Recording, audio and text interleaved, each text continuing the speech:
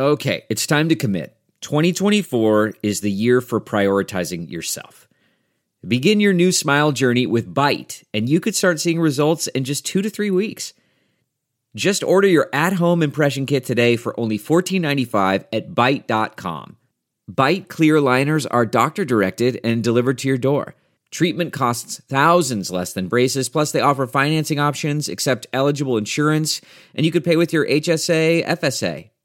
Get 80% off your impression kit when you use code WONDERY at Byte.com. That's BYTE.com. Start your confidence journey today with Byte.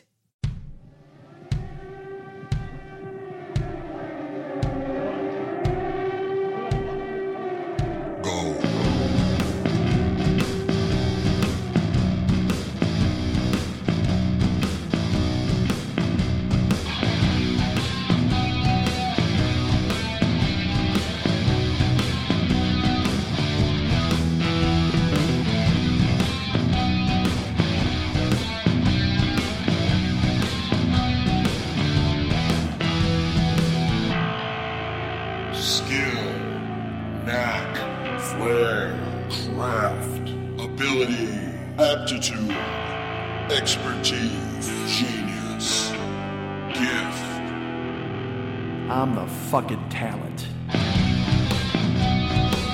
Hey, what's happening? Mike Schmidt, 40-Year-Old Boy Podcast. How are you, ladies and gentlemen? You know what? I'm going to go this route. How are you, ladies? Don't care what the gentlemen are thinking this time. Couldn't care less how you're feeling, gentlemen. Actually, let's pivot. How you doing, gentlemen?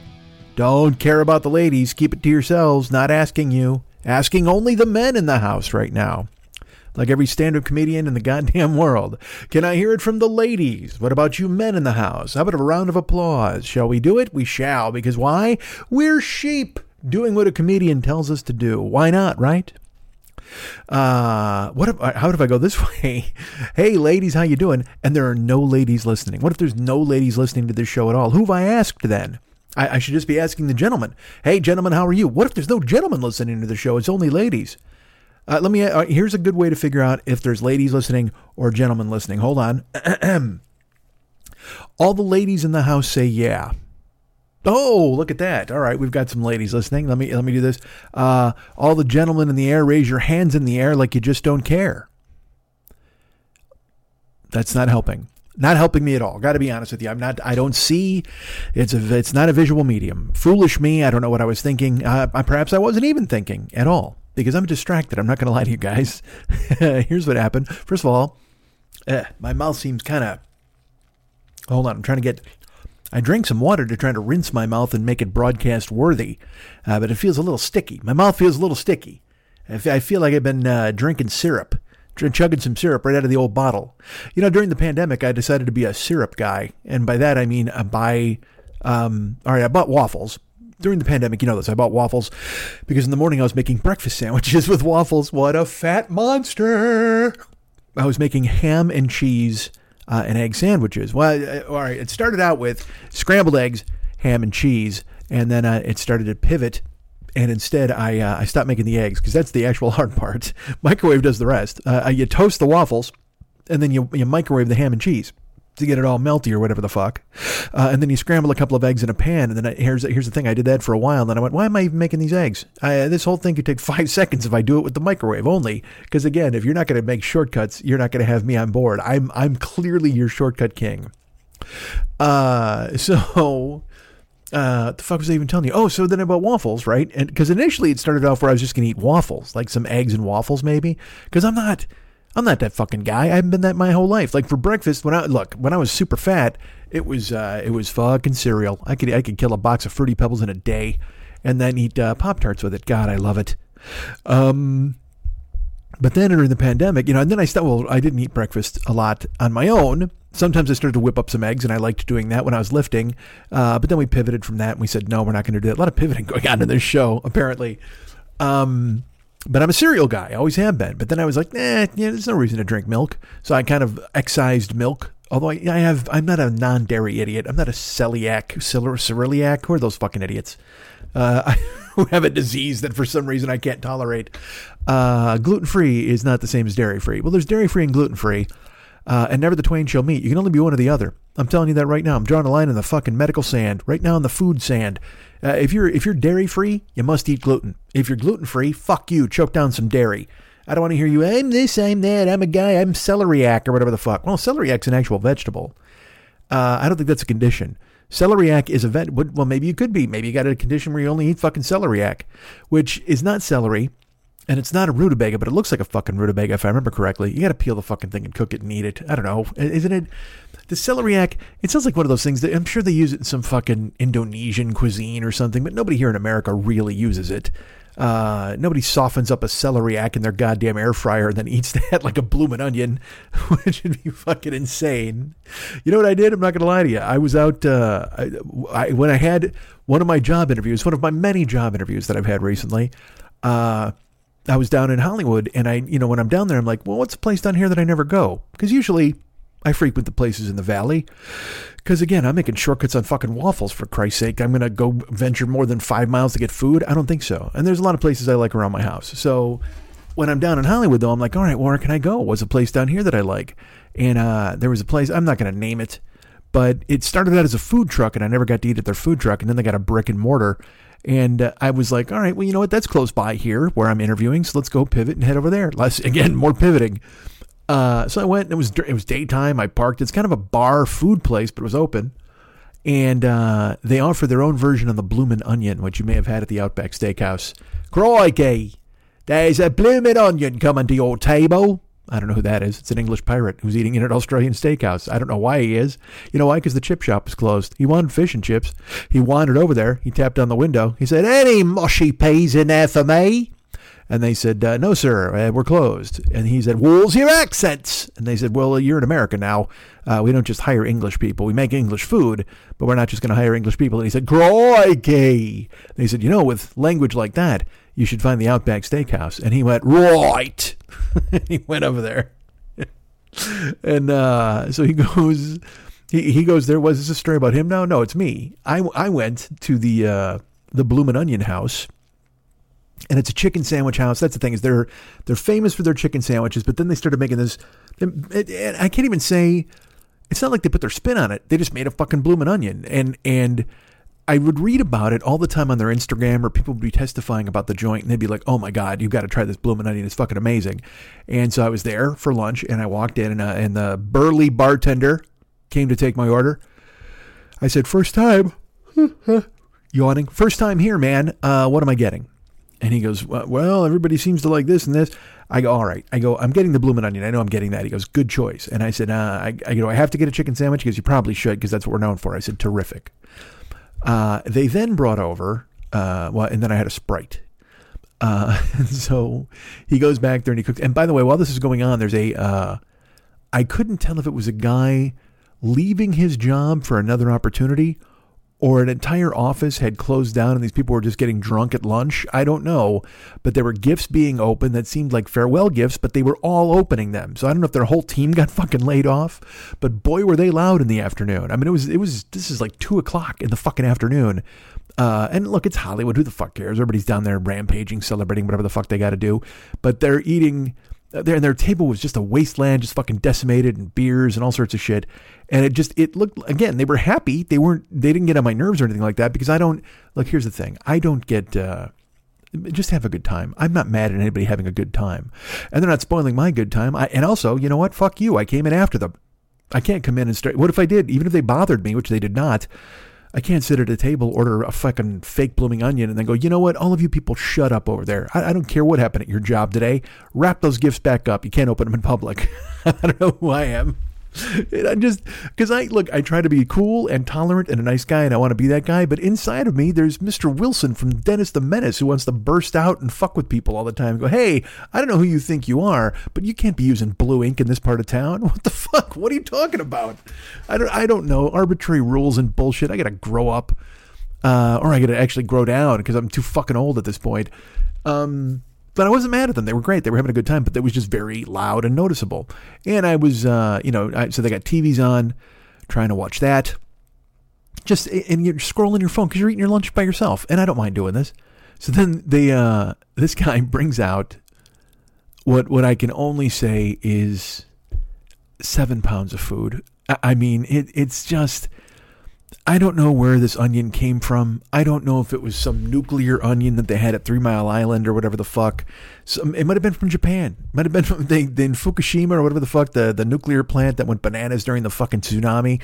There must have been an onion patch there, and they saved some of them, or it floated across and some guy scooped it out of the fucking ocean with a goddamn net, because they turned it into lunch for me. And I mean, when I say lunch, I don't mean just lunch that day. I mean lunch forever. They turned it into lunch. That's what I will eat for lunch for the rest of my life, is this particular bloomin' onion, because holy fuck, it looked like they deep fried a globe. I mean, it was fucking gigantic. And then it fell apart like the bloomin' onion, whatever the fuck. And that's a side dish. What the fuck? And also, I should have stuck with that, because the dude, here's the thing, when I say, what am I eating here? The guy, they look at me because I'm a big dude, all right? But I mean, I can't put it away like I used to. It's not like when I was a kid. So in the old days, I could fucking inhale everything on the goddamn menu. But the way it is now, I kind of got to, tiptoe around and eat whatever the fuck. And I couldn't even finish the onion. That's the deal. It's like, if I'd have known it was that big, I would have just gone onion. But then they bring this chicken sandwich that is just, I can't even... I mean, I can palm a basketball, and I could barely lift this fucking thing up. I mean, it's just, I got 2 hands on it, and I got to squish it down, because it's also one of those deals. It's super fucking tall. Like, stop making tall food, all right? I'm not a fucking python. I don't need some sandwich that I can measure with a fucking ruler. I'm not in a contest. I'm not on Instagram trying to win anything. It's like guessing the jelly bees in the fucking jar. Hey, can you unhinge your jaw and swallow this fucking sandwich? No, I can't. You know why? Because I wanted lunch. All I want to do is enjoy a meal. I didn't want to involve myself in some sort of endurance contest, but apparently that's what I've jumped on ahead and entered. Stop making big food. And some big food, look, and we all know this on fucking TikTok and the bullshit. Everybody does dumb shit like makes a block of spaghetti and freezes it and wraps it up in fucking ground beef and then makes a meatloaf out of it because it's disgusting. I can't stop watching these. I watch chef reaction things, and in my brain I thought to myself, you know what, I could probably do these reaction videos. But then I see more people doing reaction videos, and they all try so hard. There's like some, Southern woman, and she's like, my God, I can't tell you, this looks like 2 dogs wrestling in a goddamn canoe. Shut up. You're just interestingly not funny enough to be on fucking TikTok. That's a 5-second thing. And then they had another dude, and he's just got a giant beard and a hat, and he's like, oh, miss me with that. You can miss me with that. And all these, I guess the Southern accent is key to these reaction videos. I don't know. Because I found one fucking chef, I think it's called just Chef Reactions. This guy's just a fucking bitter pill. And he watches things that are bad and he calls them out, but then he watches things that are fucking amazing. And he's just like, God damn, these guys are amazing. I wish I could do this. And that's the way to do it, man. He balances it out where he's got 4 great ones. And then he's got, you're just making fun of shit, then who cares? But he's also praising this chocolatier that he watches all the time. And I was really happy because I found him later. I mean, I just found him, I think Lily actually sent me a video of him a month ago and I didn't follow him or anything. But just this week, he popped up on my thing and I watched him and I was like, Jesus Christ, that was funny. I mean, it made me laugh. So I went to his page and he watches one of the people that I follow. And I was like all excited. There's this woman called the Red Bowl or whatever the fuck. And on TikTok, she just cooks in her kitchen. She's a pleasant, attractive woman, and she just makes delicious food in silence. That's what I want. That's all I want to watch. I'm not saying I want that in life. I just want to watch. If I'm watching TikTok, give me 90 seconds to 2 minutes of a pleasant, attractive person making food in silence. That's terrific. You've snared me in. I don't need a cartwheel. I don't need people yelling and shit like that. But he watched her, and he even said, he goes, whenever I see this Red Bowl, I know this shit's going to be great. And it was awesome. He watched it and I was like, I love this fucking guy. So then I watched him tear people apart and then I watched him love people. That's the thing. You got to get the yin. And then you also, I don't know if you're aware of this, you also need the yang. If you're going to get a black and white cookie, you can't just get black all over it. You can't just get white all over it. You got to get black and white. That's the whole point. It's in the title.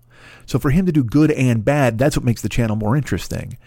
But then you start watching these chef reaction videos and you see there are people, and I've talked about it on here before, I guess I didn't realize the magnitude of it. There are people who are just doing videos just to get fucking reactions, clearly.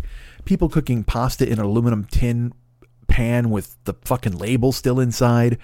I just saw, I don't even fucking know what's going on here. These people took a bunch of bananas, and I'm not saying open them. That's what you do. Hey, open me a banana. Hey man, would you open me a banana? They didn't peel them. It was just a bunch of bananas, like in the bunch. You know what I mean? They didn't tear them off individually. Probably 7 bananas, with stickers on, still with the stickers on, these assholes. And they fucking dipped them in a batter and they went to deep fry them. They just deep fried a bunch of bananas with stickers and everything and some fucking, I don't know if there was batter. There wasn't even like any panko, none of that shit. They just dunked 7 bananas into batter. It looked like, you know what? You know what would have been huge on TikTok? Mr. Magic. When me and my brothers were just throwing fucking hot chocolate mix into the goddamn flames and making huge fucking clouds of fire in our kitchen. That would have been awesome on TikTok. Because it would have been just as useless as deep frying a bunch of 7 fucking bananas, I'll tell you that. So you see these people doing these terrible things and they start making this garbage and you're like, stop making, first of all, you're making garbage food, which is, I just saw a guy making Listerine pancakes. And I was like, oh, really? And then he made Pepto-Bismol pancakes and you're like, good Christ. But you know what though? I watch his videos because you know why? His videos are only fucking 15 seconds long. So if you're going to tell me, hey, here's 15 seconds of a guy making a Dorito omelet, I'll be like, all right, yeah, I can watch 15 seconds of that because what the fuck else am I doing with my life?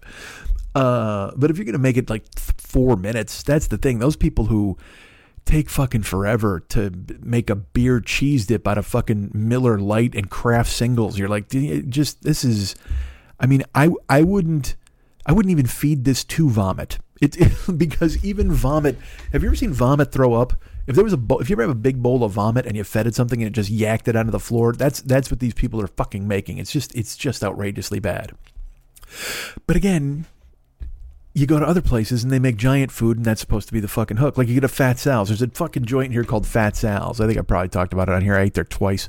And it's owned by Turtle from fucking Entourage. And it's just, he was like, hey, I got some meathead friends back in fucking New York. Why don't you guys, let's do a fucking restaurant. So it's that dumb shit where they're like, hey man, let's put 3 meatballs and a fucking hunk of chicken parm and a handful of goddamn French fries and maybe some cheese sticks and some onion rings on a big ass fucking bun and cover it with whatever we're calling gravy these days.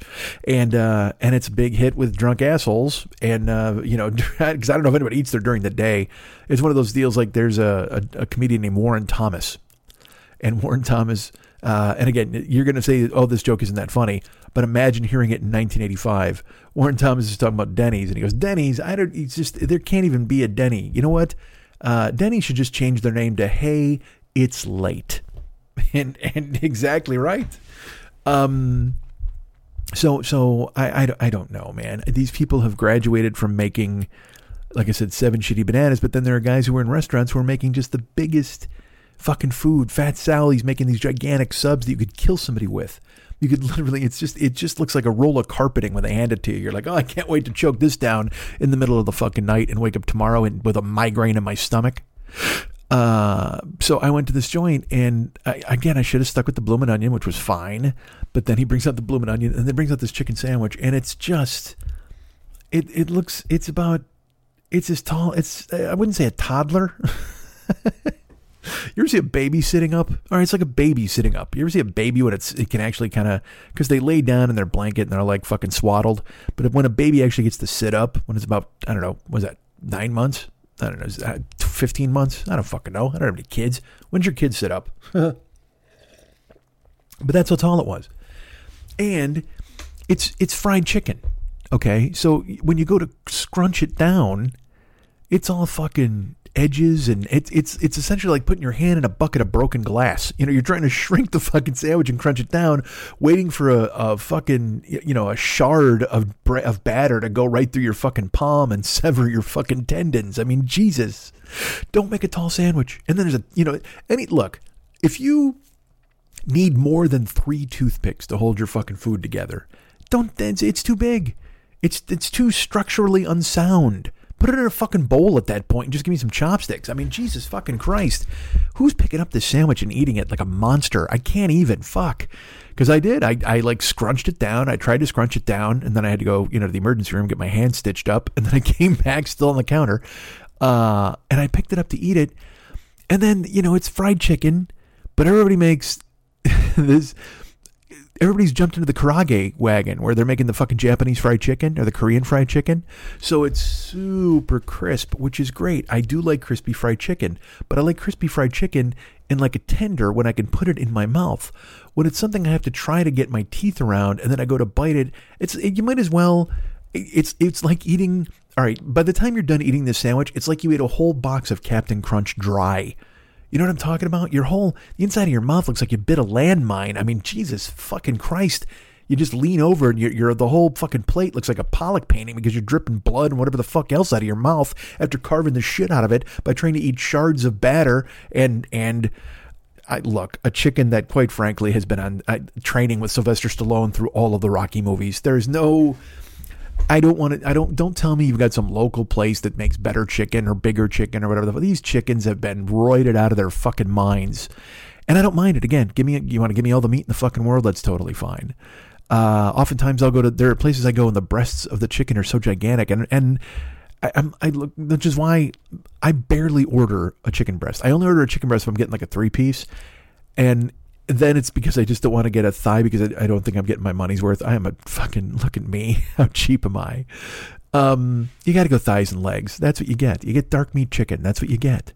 And this was a thigh on this fucking sandwich. It wasn't a breast, but it doesn't matter. It was fucking Bo Jackson's legs. You know what I mean? It was like, I told that story about the stripper we called Bo Jackson because of her fucking quads.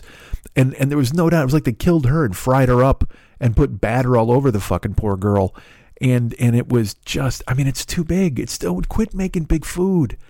And again, 20 years ago, make all the big food you want because I could eat all of it. But now, do what I say because I can't eat it. Or I don't want to eat it. It's an unpleasant experience. So he brought over this, I mean, it was just so big. And I could hear the table legs creaking and cursing my name because the fucking food is perched on top of it. And I ate, what did I eat? I ate about a third of the bloomin' onion, maybe. And then I cut, because I couldn't pick up the whole fucking sandwich. Like I said, it was so oddly breaded and shaped, and it was just so sharp and sharded and all that fucking stuff. Sharded, not sharded. I had to cut a chunk off, right? So I just sliced off a hunk of the sandwich, and then I didn't even bother with the bun. Then I just put the chicken in just so I could get a taste of what the chicken was, and it's just that fucking, you know, like all of a sudden it's like I'm eating aquarium rocks. That's what it sounds like in my fucking face.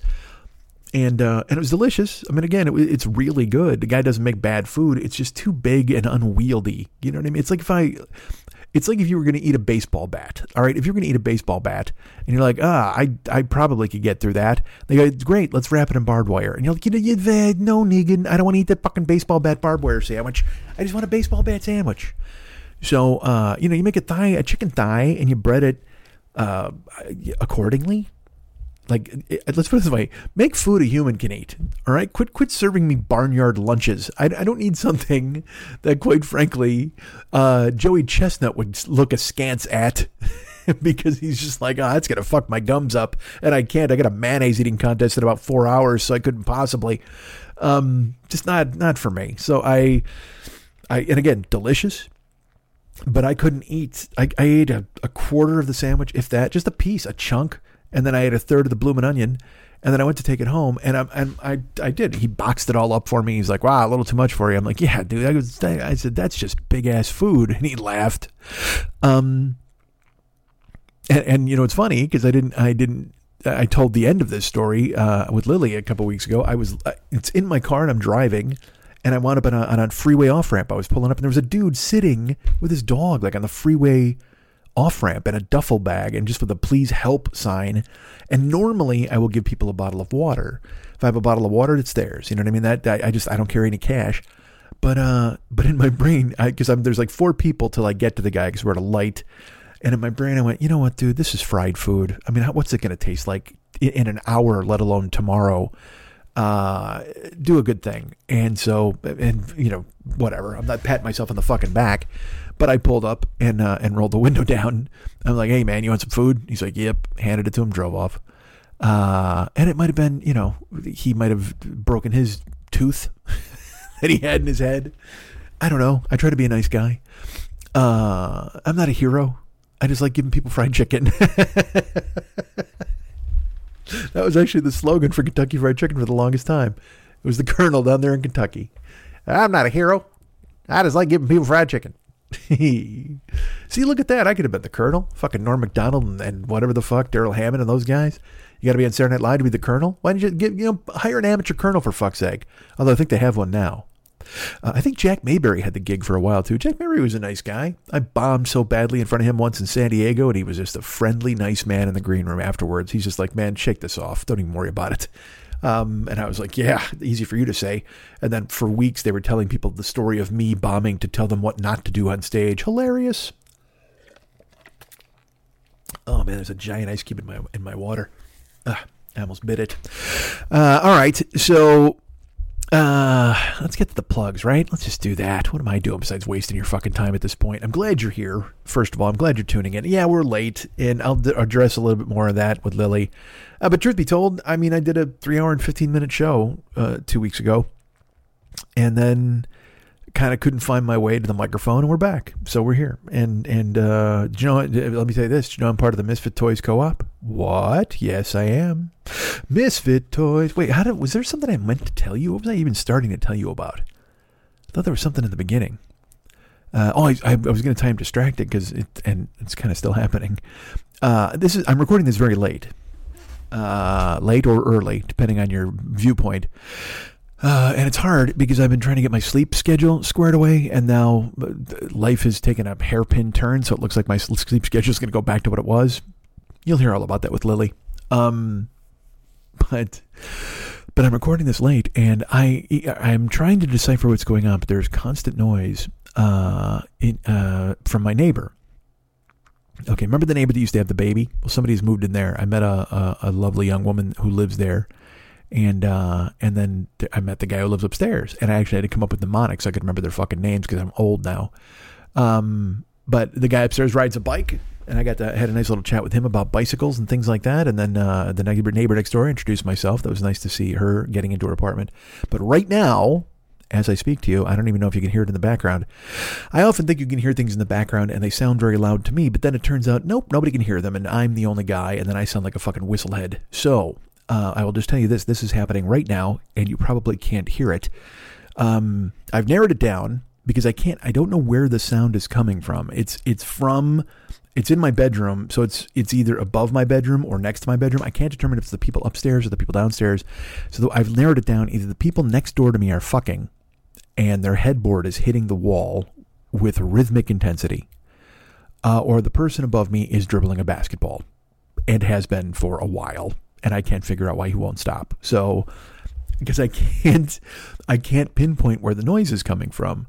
Now, look, I haven't gone and put my glass on the fucking wall or anything like that to hear the thing. I'm not Gladys Kravitz, but at the same fucking time, I can just hear this pretty consistently rhythmic thumping coming from that quadrant of the house. And by house, I mean apartment.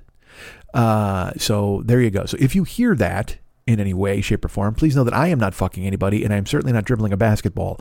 It's all I can do to just hold down the fort and deliver you a show that's entertaining. But maybe I should, you know what? What if I could fuck while I did this show? Would you want to hear some of that? Is that something that would interest you? What about basketball? What if I could dribble a basketball while I did this show? Now we're getting into AGT territory. You know, you just podcast, you're a podcaster. You sit at a microphone, you talk, big fucking deal, right? But if you can fuck while you're doing the podcast and still be entertaining, still be interesting or funny, then look at you getting the job done, right? Look at you laying pipe and then fucking pouring out your dulcet tones through the goddamn airwaves. So everybody hears you broadcasting your fuck knowledge, or dribbling a basketball. So I don't know if it's a cliche at this point. You ever see like movies about basketball where the point guard brings the ball to class and he dribbles through the hallway, he dribbles through to his room. I guess he was doing that because he wanted to be a basketball player. If I did it, it would just be because I wanted to be annoying. It's the only real reason for me to be dribbling a basketball while doing this show. And I got to be honest with you, I never mastered. I'm not a left-handed dribbler. I could not do it. And look, when I say I can dribble with my right hand, I mean, I have to look at it. I can't not look at the ball when I'm dribbling. Basically what I'm telling you is if there's some sort of podcasting basketball team that gets put together, I will not be the point guard. I am not involved in that sort of, I can't, cause I'm seconds away from hitting it off my foot or bouncing it off a rock and it goes askew and then my hand doesn't know where it is and then it gets stolen and those guys go down the floor and dunk on us for the fucking winning title. And then all of a sudden, who am I? I'm the fat guy in Teen Wolf who's sad because fucking Michael J. Fox isn't a wolf yet and we're getting our asses beat because I dribbled the ball off my goddamn rock foot. But yet, here I am to tell you that that's a possibility in the future. I'm going to hold it. I'm not going to discount it. I'm not going to discount fucking on the show. I'm not going to discount dribbling a basketball on the show. Let me ask you this. How do you feel about me fucking and dribbling a basketball on the show? Boy, oh boy, that's got to be, because you got to time, every bounce has got to be with a stroke, like boom, boom, boom, boom. You got to be thrusting, right? Although I guess, you know what, and I'm going to say this, and it's going to sound like a lazy thing, and I don't mean it to be lazy, but you got to go cowgirl if you're doing the podcast, right? Or reverse cowgirl? Probably reverse cowgirl. She doesn't want to look at me while I'm talking on the air. Hey, honey, I'm on the air. I think you got to go, yeah, because cowgirl, she'd be looking at you, but then you know what? Here's the thing. Then it's somebody you're interviewing. Maybe you do that. Let's see. Are there any interview subjects out there who would want to fuck on the podcast and also do an interview at the same time? And by the way, if you can understand any of their answers to any of my questions, I do not know my business. I'll tell you that right now. Although I guess, well, no, I can't go down on anybody while I'm on the podcast because then that's not going to be much of a podcast. I don't think so. Anyway. All right. Stop this nonsense. Why am I talking about things? I've veered off into some sort of this degenerate territory, and I don't mean to do that. It's a family show. Did you know I'm part of the Misfit Toys Co-op? Let me tell you that right now, and you can take it to heart and run with it. There's all sorts of toys. There's all sorts of shows also under the Misfit Toys umbrella. There's the Never Not Funny show. That's the flagship. I think that's the blowtorch, certainly, of the Misfit Toys Co-op. And this week, I will tell you this, just throw this out there. Our good friends over at Never Not Funny have one of our favorite people on the show, the lovely and talented Todd Glass, who not a lot of people funnier than that guy. And he is out there right now. He is over there with the gang, which is, of course, Jimmy Pardo, Matt Belknap, Garen Cockrell, and the lovely and talented Elliot Hochberg. He's your video Sherpa. He's getting it all done. He's making sure all the cameras and the 4-camera shooter squaring it away. And then Todd is in there because nobody, it's funny. No, I don't think, Todd's a good laugh. Okay. I'm not sure if anybody makes Todd laugh like Jimmy does because, Jimmy's just fucking hysterical. And he just happens to be, he just is honed in on exactly what Todd wants to hear. You know what I mean? The kind of what Todd finds funny or interesting or entertaining is absolutely Jimmy Pardo, and it's a fucking joy to listen to. God damn it! I want to chug water because my mouth's a little dry, but there's one ice cube. It's Rogue. It won't melt. So every time I go to take a sip of my water, you might have. I'm looking at the Audacity. I see the little pop. You might have heard a clack clack in my mouth as I spit it back into the plastic cup. I don't want to bite it. I don't want to chew ice here on the show. Or we already talked about other things we don't know what it is. Yeah, I'm going to put chewing ice is right up there on the list with bouncing basketballs and fucking. We don't want any of that stuff on the show, right? We're trying to decide, look, 13 years in, let's make some decisions about what this show ought to be. What do you say? It's a non-basketball dribbling, a non-fucking, and a non-ice chewing show. Done. Perfect. There you go. That's at least 3. It's a good start to our list. Go listen to Never Not Funny right now. It's an amazing show. Our good friend Jimmy Pardo and Matt Belknap, Garen and Elliot, the whole gang. Todd Glass is on this week. It's a wonderful listen. Never Not Funny is available wherever you find your best podcast. It's part of the Misfit Toys Co-op along with me and Doug Loves Movies. Doug Loves Movies. I'm singing it to the tune of a Tubes song. Do you know what song? I don't know if you do. Doug loves movies and rice. Oh, Doug loves them. He's so nice. Look it up. Those aren't the lyrics. Some of them are the lyrics. I didn't go full parody there. But Doug does love movies. He'll tell you all about it on his podcast. I think, you know who's a guest on there this week? Richard Widmark is on there with him. Famous actor Richard Widmark. Hold on, I'm being told Richard Widmark is dead. Richard Widmark is dead. He is not on Doug Loves Movies this week. But I will tell you this, I'm betting that Doug loves at least one movie with Richard Widmark. It's a tough name to say fast. Richard Widmark. It's a tough thing to say when you're hearing people fuck in the other room. Richard Widmark. Let me ask you this. If you were fucking in the other room and you heard me mispronounce Richard Widmark 14 times, does that kill the mood? Or are you able to just plow through it? You're just like, you know what? Let's just keep going. Wait, does he say Richard Widmark? It's Widmark. Shut up. Let's go. Let's fuck. Shut up. Let's go. Let's fuck. Shut up. Let's go. Let's fuck. The Todd Glass Show. Wait a minute. I got to plug that. Hold on a second. There's a superpower crossover in the Misfit Toys Co-op this week that I didn't even realize as I was plugging Todd Glass on Never Not Funny. The Todd Glass Show also part of the Misfit Toys Co-op. Holy fuckeroni. Can you believe that? I can't. And I guess it makes sense to have, they're Avengers assembling, and why not, right? You've got people under the umbrella, go ahead and use them. Go ahead and hire him to be on your talk show. It's a good plan. But the Todd Glass Show, I can tell you, I do not think Jimmy's on the Todd Glass Show this week, but you can just still download that and check it out. And also, hold on, fuck, that yawn, nobody likes it. No Fun with Jen Kirkman. That's right, No Fun with Jen Kirkman, also part of the Misfit Toys Co-op. You know who I think is funny? Goddamn Jen Kirkman. Her album, her Gen X album, I can't remember the fucking title of it because I'm a dork, but it just won the #1 album from, I think, Paste Magazine for Best Comedy Album of 2022, and another award, too, as well. Another place named it Best Comedy Album. Good for Jen, fucking crushing it out there. Now she's not even doing stand-up really anymore. This was a show, kind of a one-woman show type of thing that she did. She told some stories. I believe she had a stool and a lectern, possibly, and recorded it for an album. Just fucking, and then put it out there and fucking crushed it, and everybody loved it. So, No Fun with Jen Kirkman is her podcast. You can get the album as well, buy the album from her, because as she will point out to you, streaming doesn't pay anybody these days, so why not go ahead and pick it out? Go ahead and grab it. So that's Never Not Funny. Doug Loves Movies, The Todd Glass Show, No Fun with Jen Kirkman. Ouch, That's Hot with Danielle Koenig and her friend. Christine Kimmel? Off the top of my head, I don't know. But I know the show's called Ouch, That's Hot. So go check that out. It's a terrific show about danger. And boy, if you want to talk about danger, you know who you're going to talk to? Danielle Koenig. She's married to a daredevil like Jimmy Pardo out there with his leathers on, riding his fucking scooter, his Vespa, all over town. Check it out. It's a dangerous show with our great friend Danielle Koenig, and it is available also via podcasts in the Misfit Toys Co-op. They're doing the Lord's podcasting work. Wait, hold on. Does the Lord have a podcast? I don't think he does, but they're doing the Lord's podcasting work. Certainly, you should understand that. We got sponsors for this show. What the fuck? Are you kidding me? No, I'm not kidding you. Would I lie to you? Annie Lennox asks. Our great friend, Fearful Jesuit, over there at the Paranoid Strain, he does amazing work. He's catching up to, he's finishing off the Q thing, from what I understand. He's finishing up, he's putting Q to bed. He'd had some, I think he had a week off, and then he's come back strong and come back hard, and he's putting the boots to the rest of the QAnon people. The GQP. Come on. I'm on Twitter. I see the clever nicknames people have for these people. But yeah, it's out there now. The Paranoid Strain podcast is amazing. Dana Cunicorn? Oh no, what's happened over there?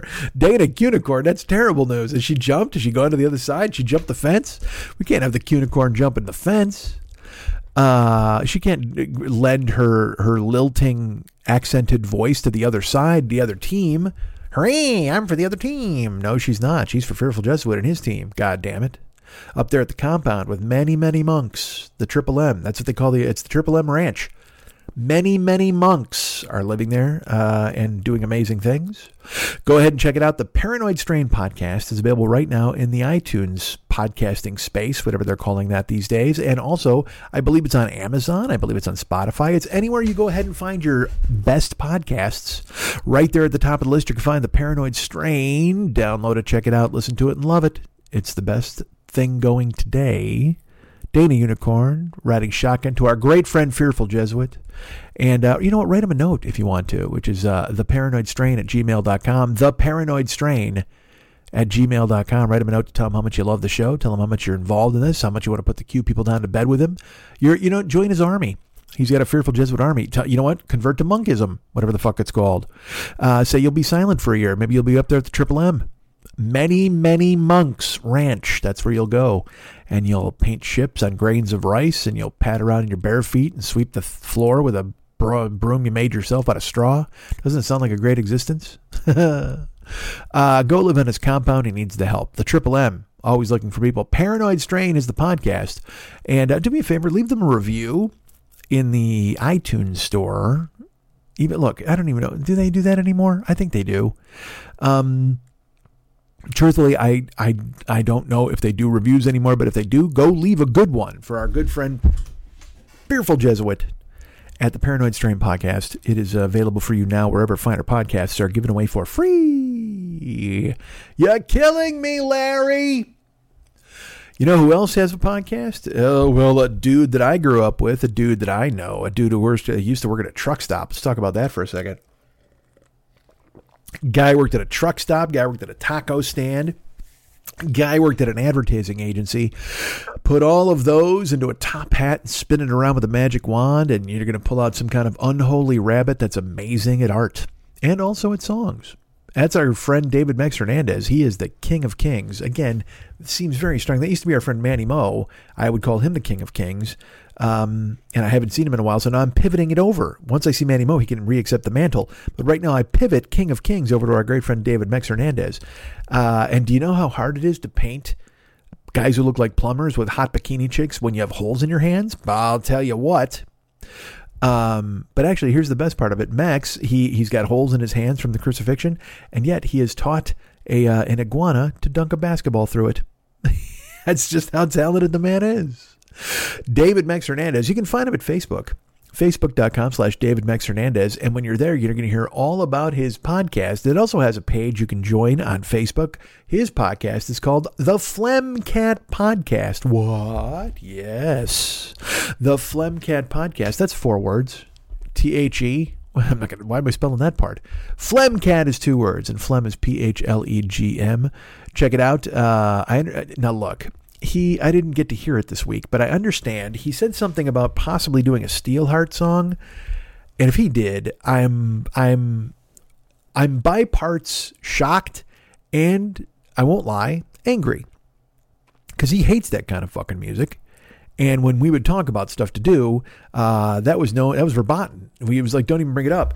Like one time he did a Kick song. I made a challenge. I said, look, man, good songs are good songs. Take this Kick song and make it your way, and it'll be good. And then he did that Kick song, which was fucking incredible. It's a song called Cold Blood, and his version was cool. He made like kind of a little bossa nova out of it, which was sweet. But I never would have thought he would do a Steelheart song. Like, I mean, what the fuck? But he did apparently on this week's show. And I know our good friend Jimmy O wrote to him and was like, dude, look at you stretching your vocal techniques or whatever the fuck. And so that's more than enough to get you to go ahead and check out this episode of the Phlegmcat Podcast, because you love what he's done in the past, but now he's busting loose. He's breaking out. He's expanding the walls. He's pushing the levels of his voice. As Phil Spector stares at him from behind plexiglass, and he just keeps staring at him, and Dave just keeps trying to fucking make it work. David's just like, I can do this for Phil Spector. Why not? He's staring at me. Or maybe there's Ike Turner slapping the shit out of him, telling him to fucking do it. Why are these dead guys coming back to his house and making him sing like this? Because you know what? They love the show. They love the Phlegmcat Podcast. And again, like I said, he's the King of Kings. He probably ran up to him up there. He's like, hey guys, what's going on? And they're like, because Ike Turner and Phil Spector, no doubt, are hanging out together, both being mad at Tina Turner. There's clearly, that's what they're doing in heaven right now. Phil loved her for River Deep Mountain High, but then he also turned into a fucking wingnut with a crazy ass fucking paprikash hat or whatever the fuck it is. I forget what they call those things, for hair. He looked like one of the Hair Bear bunch. He truly, and I'm not even joking. Like that seems like, ha, look at a comedian trying to be cute. No, I'm being serious with you. He looked like a member of the Hair Bear bunch. Google Hair Bear bunch, Google that stupid picture of Phil Spector, and go, holy shit, this guy looks like the leader of the Hair Bear bunch. Yeah, that's exactly what you'll say. It'll be involuntary too. You won't mean to say it, and you'll also fight now. Every fiber of your being is going to try to fight against it. It'll be involuntary. It'll just leap out of your mouth. Holy shit, this guy looks like the leader of the Hair Bear bunch. And then you're going to be like, Jesus Christ, why do I know all this? And you're going to say to yourself, you know what? Because it's in my DNA. The Hair Bear bunch and Phil Spector and all this, because Mike put it in there.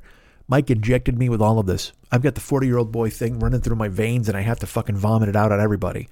Why is blood coming out of your throat? I don't know. Please don't ask. What'd you have, a chicken sandwich? Jesus Christ. Did you go eat a chicken sandwich and have a fucking bloomin' onion? So our friend David does this podcast. People love it. The Phlegmcat Podcast. Go ahead and check it out. Also, you can go to his Facebook page.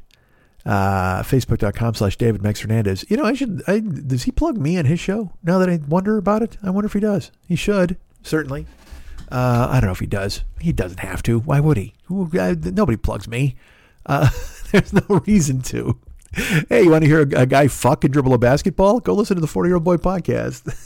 That guy can't even choke down a chicken sandwich. But boy, oh boy, can he do a fucking Euro dubstep and crossover while he's deep in fucking pussy. The guy can do it. He's there. You ever Euro step into a pussy? Listen to this fucking guy's show. He'll show you how to do it. God damn it. All right. So our friend David, he's fantastic. Facebook.com/David Mex Hernandez. You can also hire him to do artwork, as if it's, as if the other shit isn't enough. He's doing Steelheart songs. He's got a guy named Derek. He's doing amazing podcasts, but he also churns out artwork that you can pay him for. He'll do watercolors, and oil paintings. He may sculpt something for you out of Rice Krispie treats. I don't know how he plans to do it. Maybe he'll flash fry something for you, not unlike the people I went to visit in Hollywood. Go ahead and hire him to do anything you want him to do. And I'm going to tell you right now, he's going to fucking do it, because I've never met anybody who you just said, hey, do this. And he's like, cool. And he fucking does it. And he does it better than you could have fucking imagined. He's the guy. Facebook.com/David Mex Hernandez. Hire him to do whatever you need him to do art wise. And you're always going to be fucking happy with it. Always, always. I'm going to sip some water now. Good. No ice cube. All right. Paranoid Strain, the Flimcat podcast. You know what? Let me ask you this. Have you ever thought about hiring me for Cameo? Have you ever? Have you ever? You want to hire me for Cameo these days? Maybe you do. Cameo, if you don't know what it is, it's a ridiculous app. You can download it to your phone, or you can go to bookcameo.com and you hire people to say things to you in private. I suppose. I guess it's kind of public. But not only this, look, you can hire me to tell you that you're a cool guy. I'm happy to do it. You can hire me to tell you that you're a lovely woman. I'm happy to do that as well. But here's the thing. Get this. If you got $20, 15 of which I'll wind up with, you can actually hire me to tell your enemy he's a fucking jagoff. I can do that. I can tell your boss to stop stepping on your neck, man. Get your boot off my neck, Whitey. Whatever you need from me, I can do it. You want to do a gender reveal? I can do that shit. Here's what I will do. I'm promising you this right now. I make this promise to you as a grown man. If you want to do a gender reveal, I will do a regular Cameo where I'm talking, and then I'll say, oh, excuse me, and I'll pretend that I'm drinking something, and it will be blue cake icing, and I'll just dribble it out of my mouth like Gene Simmons right in the middle of Firehouse. God of Thunder. He does the Firehouse is the flame. I'm not going to spit flame on your Cameo. No offense. Although we used to do that when we were kids. Lenny and I would fill our mouths with a fucking Bic lighter. You'd put the lighter in your mouth and you light it and go, and we would blow fire with lighters. It's not recommended. It's not smart. It's probably dangerous, I would imagine. Since you're putting gas in your mouth and then spitting it out essentially, but it's air gas. I never filled my mouth with gasoline and did it. I'm not a psychopath. But we would literally, and I remember we would do it, and my mom, her lighter would like run out of fucking shit, and she'd be like, why is this fucking happening? And we'd just be like, hey, because we were blowing fire while you were asleep, because we're fucking weirdos. But I can still remember the taste of it. First of all, the metal on your lip, but also you put it in your mouth and you hit the little red thing, because you're not rolling the wheel, you're just hitting the red thing for the gas, and then just it was that noise, like into your mouth. You're filling your mouth with gas, and you had to keep air out of your mouth clearly, and then you just light the lighter. You couldn't use air. You had to like blow. I'm trying to show you again, not a visual medium, but you couldn't let it roll out because it would burn the fuck out of your face. So you had to kind of push it out with your lips, and it would make a big a little fire cloud, which was pretty fucking sweet. The point is, I guess I'll do that on Cameo. I wasn't gonna. Wasn't the whole point of this that I won't do it? But I will. Apparently, I will do that. I'm saying Gene Simmons does it in Firehouse. Yeah. I was gonna dribble out cake icing, blue or pink, whatever the fuck. You want to do a gender reveal? I can do it. Or I can just do the kind of gender reveal where I just tell people. How about that? Without any visual aids, without me having to spit cake frosting all over the fucking place, take a shower after your goddamn Cameo, you selfish motherfucker. Who the fuck do you think you are? You're gonna make me scrub up after your Cameo? But I'm teasing. I'm having fun. Hire me for your Cameo, please. That would be great. I would love it. I'll spit out whatever you need. I need $15. Hire me for shit. So I will. I'll blow fire. If you want, you know what? Now that I think about it, that might be a fun TikTok. Look, I've never done a TikTok, and like I said, I'm watching all of these TikToks. I'm like, you know what? I gotta get on the fucking bandwagon. But my worst fear here, and it's not even a worst fear. It's the thing that haunts my entire life. What if I do it and like everybody's like, who cares? You know what I mean? It's just like, and rightfully so. You know what I mean? I'm just reviewing people as they eat soup or whatever the fuck. I've long had an idea for what my first TikTok will be, and I've just recently started thinking, well, I should just do it. But I need a prop, and I can't find the prop. I've been looking all over the place for the prop, and I cannot find it. Eventually I will, and when I do it, that may wind up being my first TikTok. But now that I think about it, the lighter thing might be a pretty good thing to do. Although now I have a fucking goatee. I don't know if that's a smart move. Why not fucking setting fire to... Actually, you know what? No better way to go viral than setting your face on fire. That's a good TikTok to start off with. But also, I got to admit, if your first TikTok involves you setting yourself aflame, setting the bar very high. Clearly setting the bar too high for future TikToks. Unless you want to just go through the whole recovery thing of having third-degree burns on your fucking mouth. Hey, guess what I got? I got a cinder tongue. Who wants to see that? Look at me lapping it out there. Jesus Christ. I burned a fork directly into my tongue. I look like one of those fucking Jim Rose circus idiots. I'm sure they're lovely people. Just because you have frisbee lips doesn't mean you're not a nice guy. Just because you have ear gauges the size of fucking 18-inch wheels, that's fine. If you want to put mag wheels in your earlobes, go right the fuck ahead. Oh, God, look at this guy. He cut off his fingers and replaced them with salad spoons. What a crazy dude. Put him on before the boa constrictor that swallowed a child. What's this? An elephant that shits on a guy and then the guy bathes in it? Oh, hire him for the Jim Rose circus. These guys are fucking weird. Wait a minute. This guy plucked out his eyeballs and replaced them with olives and tattooed olives, the eyeballs onto the olives. I love this guy. Hire him. Fucking weirdos. Guy puts his hand in a garbage disposal and grinds it up and pulls out a bloody stump. Ta-da! That's the show. Wait a minute, wasn't there supposed to be some sort of trick, or wasn't he supposed to escape or be elusive? Nah, man, he just ground the fuck out of his left hand. He's right-handed, it's fine. But that was his trick. He just went ahead and look, it's a fantastic act, but you could only do it twice. Grinds his fucking head into a bloody stump. Ta-da! Screaming. All right. What am I talking about? Cameo. Yeah, that's what I'm talking about. Hire me to do that. I won't do any of that shit, that Jim Rose circus nonsense. So stupid. Guy tripped and fell face first into a tackle box, and now he's a fucking host of a circus. Fuck off. All right, guy.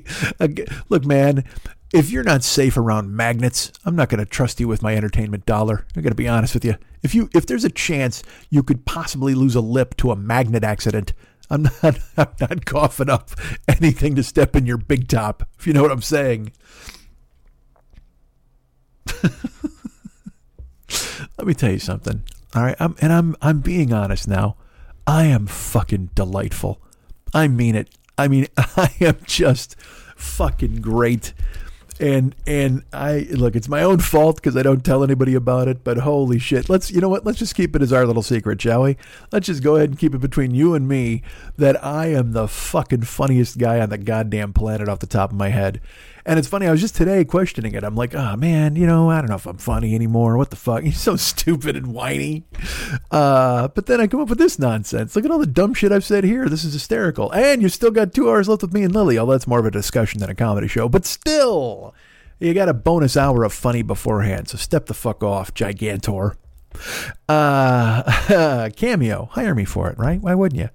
Don't you want to hear me ramble on? Like Led Zeppelin, rambling on? And by the way, I will put a bustle in your hedgerow for an extra $5. Don't be alarmed, man. I'll just be sprinkling on your May Queen. My throat made a noise there. I apologize. I can't edit that out. Maybe I should. All right. Cameo, hire me. Book Cameo.com or put the app on your phone. And I don't care what you got. What is it, January? We're not even close to graduations or anything. It was Martin Luther King Day. I'll give you a stirring message. What if you just booked me for a Cameo and I read the speech? The I Have a Dream speech. That'd be fucking great, right? Wouldn't that be good? I wouldn't go viral for that instantly for being a fucking idiot. Yeah, it's President's Day is coming up. I think Eddie Van Halen's birthday is on the way. Hire me for any of those things. I'm happy to do it. Hire me for Eddie's birthday and I'll just, wax rhapsodic about my attachment to Edward. I got to be honest with you. Right now, I have a goatee hair that's gone rogue and it keeps hitting my lip when I talk and it's driving me crazy.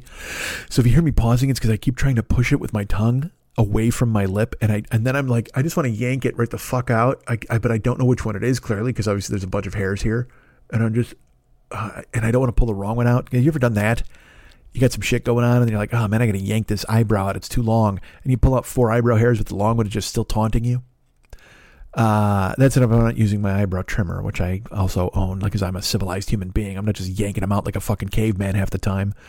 But occasionally you find yourself like, if you've ever been in a car, you don't have a nail clipper and you got like a Rogue hangnail or something like that. I will tell you this, 98% of the time I don't fuck with it. Because, as we all know, it's a famous comedy bit. A guy named Rick Reynolds did it. A bunch of comics have talked about it. That thing where you're biting on a hangnail and then you tear it up all the way up your fucking arm. You know what I mean? You don't want to fucking deal with it. But sometimes it just drives you crazy. Sometimes you're like, I got to get rid of this fucking thing. And so then you try to nub it off and you're trying to bite it and trying to bite it down to the quick and you're trying to figure out how to make it work. So that's how I'm with this goatee right now. Like it's just, I don't know what there's one hair that's dry. I don't know what it is. I'm trying to look, don't look, it's not visual. God damn it, shut up. All right, nobody cares. Hire me for Cameo. See, this is the kind of thing I'll talk to you about on Cameo. You want to talk about rogue chin hairs or lip hairs or whatever the fuck? I'm happy to do it. Hire me for whatever you want me to do. I need $15 is my point. And I tell you, if you don't want to hire me for anything, just send me $15. You can go to PayPal and do it. Why not? Go to MikeSchmidtComedy.com and in the upper right-hand corner. MikeSchmidtComedy.com, by the way, is a haunted house at this point. It's so non-updated. It's just an embarrassment, but I have no money to update it. And it's just fucking grim. So then when I go to it, I'm like, oh, this is kind of cool. And you go to another page and the fucking bio is like an eye chart. It's so fucking destroyed and it's what a mess. All right. But if you go there, it's a function. You know what it is now? It's just a bank teller. It's just a fucking, walking up to the plexiglass and getting $20. If you go to MikeSchmidtComedy.com in the upper right-hand corner, there's a donate horn boy. And you click on that. It's the gateway to PayPal. And then you can send me a chunk of money on there. Like I said, if you don't want to hire me for Cameo, you can just go ahead and send me dough on there. Or you become a Patreon patron. Why wouldn't you do that, right? Go ahead and sign up for Patreon. And be a patron of this show and the rest of the stuff I have going on, stand up and whatever the fuck else. And now you're like, when's that happening? Well, go ahead and listen to Lily's show, or the show with me and Lily coming up. You'll hear all sorts of announcements, not really announcements, but I'll be whatever the fuck, who cares? Click on the horn boy, and you can go become a Patreon. I can't talk. So much fucking in the other room. Go to Patreon. Doing this slowly now. Go to Patreon and become a patron of this show. That would be lovely, and it would really help me out. Thank you so much for thinking of me. I'm glad. Our good friend Justin just readjusted his pledge. He doubled it, which made me very happy. He's super nice to think of me, and he doesn't have to do that sort of thing. And yet he does consistently. Here's the thing. This is who Justin is. Justin is a guy who, he just adjusted his Patreon. Like I said, he doubled it monthly. He's sent me money like 3 other times this month because he's just a good man. And he sees me as a wishing well, and he's just throwing money in and going, I wish this guy would get his shit together. And he tries to see what happens. This bottomless wishing well. What the fuck? All right. So become a Patreon over there at, become a patron over there at Patreon. Fuck me, man. You know what? Fuck. You don't want to do any of this. Why am I even talking? Book me for Cameo. Let's just start over, shall we? Did you know I'm part of the Misfit Toys Co-op? What if I did? I started all the way from the jump. I am part of the Misfit Toys Co-op, though. I am very proud of that. And also the podcast, Paranoid Strain, Flemcat Podcast, Cameo, Patreon, PayPal, all of those things exist. And I have 2 channels. Did you know that? I've got a couple of channels. My own, I have 2 TV channels. I guess I really have like fucking, if you think about it, I mean, Facebook could also be a TV channel and TikTok could be. And as I told you, oh my goodness, I have so much on deck there. I can't wait. I can't wait to burn my face for all of you on there. Right now, I have 2 channels that you can check out. The YouTube channel, youtube.com/the40year-old-boy. It's got all of the archives of this show. Go ahead and check it out. That'd be fantastic. I'd appreciate it. Makes me happy. And I do have ideas for other things that are coming up. Wouldn't it be nice if you were a person who followed over there? Look, that doesn't cost you a fucking thing. Click a button, right? Just become a follower of mine over there at YouTube. And like I said, there's all sorts of archives of this show that you can check out. And check me out doing stand-up from 2010, maybe. I don't know. Jesus Christ. But it's out there, and it's worth it for you. YouTube.com/the40year-old-boy. And also, folks, I'm at twitch.tv/the40year-old boy, where I just do extensive movie reviews about movies that have just come out and nobody's seen them. Or I talk about the popular blockbuster of the day. Like, I talk about Megan. Oh my gosh, I'll tell you what, I don't really. I did see Megan though. Here's the thing about Megan. It's fun. It's fine. It's a fun way to go to the theater and hoot and holler. And that's all you're looking for these days, isn't it? But as I mentioned before, there's this thing going around. And again, I'm old. Please recognize that I'm old. Where people are just, they're touting things that are just good or kind of mid and calling them the greatest thing they've ever seen. And I understand that's every audience is different. Like I said, I thought this with Smile when I saw Smile, the horror movie. It's fine. But again, the trailer, the scariest thing in the movie is in the trailer. And that was such a fucking drag. But there are a couple of moments in the movie that are great. But it's just okay. It's a horror movie that when I was a kid, you would rent it at Blockbuster and watch it with your friends and be like, what? But these things where it hits the zeitgeist and everybody goes crazy about it is it just, I don't know. And again, this could just be me literally proclaiming to you that I'm out of touch, that maybe Smile is great and I just didn't see it. And my tastes have gone so the other way that it doesn't really land with me. And I guess Megan could kind of be the same thing. Megan's fun. It is. But again, the issue is I saw the trailer in the movie theater. I didn't watch it online. I'll watch one trailer. If I see one trailer and I'm like, okay, cool, I'm going to see that. And then I don't want to see any more about it. So I saw the Megan trailer when I saw Amsterdam, maybe. I mean, it's been a while. This fucking trailer's been out for it was out for 4 months before the movie came out. And maybe it might have even been with Smile, for fuck's sake, when I saw it. But I saw the Megan trailer. And the theater loved it. Like it was one of those things where you knew it was going to be a big deal because the theater went crazy for the trailer. Like they laughed and stuff with it. But in the trailer I saw, she does the dance, the crazy dance that became the viral thing on TikTok and actually had flash mobs of dancers. And then I don't know if they were hired actors who went in and danced in the theaters before the premiere, which whatever the fuck, good for them. Hold on, my throat made another noise. I apologize. But also I don't want to give it away if you haven't seen it, but there's a couple of decent scares in it. One of them's in the trailer. And you're like, oh man, if I didn't see that, if I saw it in the movie instead of the trailer, I would have gone fucking crazy because it's a really neat thing that they did. And I don't want to give it away. But it's fun. But if I hadn't seen it in the trailer, it would have been like, yeah, dude, that's great. But they just, they fucking, and also here's the thing. If your trailer is a whiz bang fucking success and it's fucking amazing, that's great. But just make sure you're only giving us, don't give us every great thing in the movie for fuck's sake. And I will say overall, the performance of whoever the fuck was Megan, because it can't be a little kid. It must be trickery that they used, unless it's a little person that they wound up using it, making as Megan. But she was lithe and you believed it, but also believed it was still a robot or a doll or whatever the fuck. It was great. I mean, her performance was fucking great. And then Allison Williams, this is actually kind of funny. Allison Williams is to take in her niece, and she's the worst parent of all time. And she should be, because she, in watching it, I'm like, I kept laughing because she was just so fucking desensitized and wanted nothing to do with this kid. But it's real, because her whole life was her job. Her whole life was her work. And clearly she had made a decision that she wasn't ever going to have kids, and she didn't fucking care. I mean, there's even a nice throwaway line in the beginning where she gives her, the kid has a toy, and the kid's mom says, she works there. Why the fuck, she probably didn't pay a fucking dime for it. And it's probably true, because she's a woman who's at her job all the fucking time. She doesn't want to go out and get some other bullshit. So she just sent her a free fucking toy from her fucking work. Because she doesn't care about kids, clearly. So then when she takes the kid in, I saw some people complaining because they're saying, oh my God, she's just a terrible mom. And I'm like, yes, she didn't want to be a fucking mom. She worked in a lab and she was building shit. She's a fucking huge success. She doesn't want to have to take some kid, and now it uprooted her entire fucking life. There's a scene where she's on the cell phone and she's just like, I don't know if I could do this. Like, and the poor girl's eating cream of wheat in the next room going, what the fuck? I'm so unwanted here.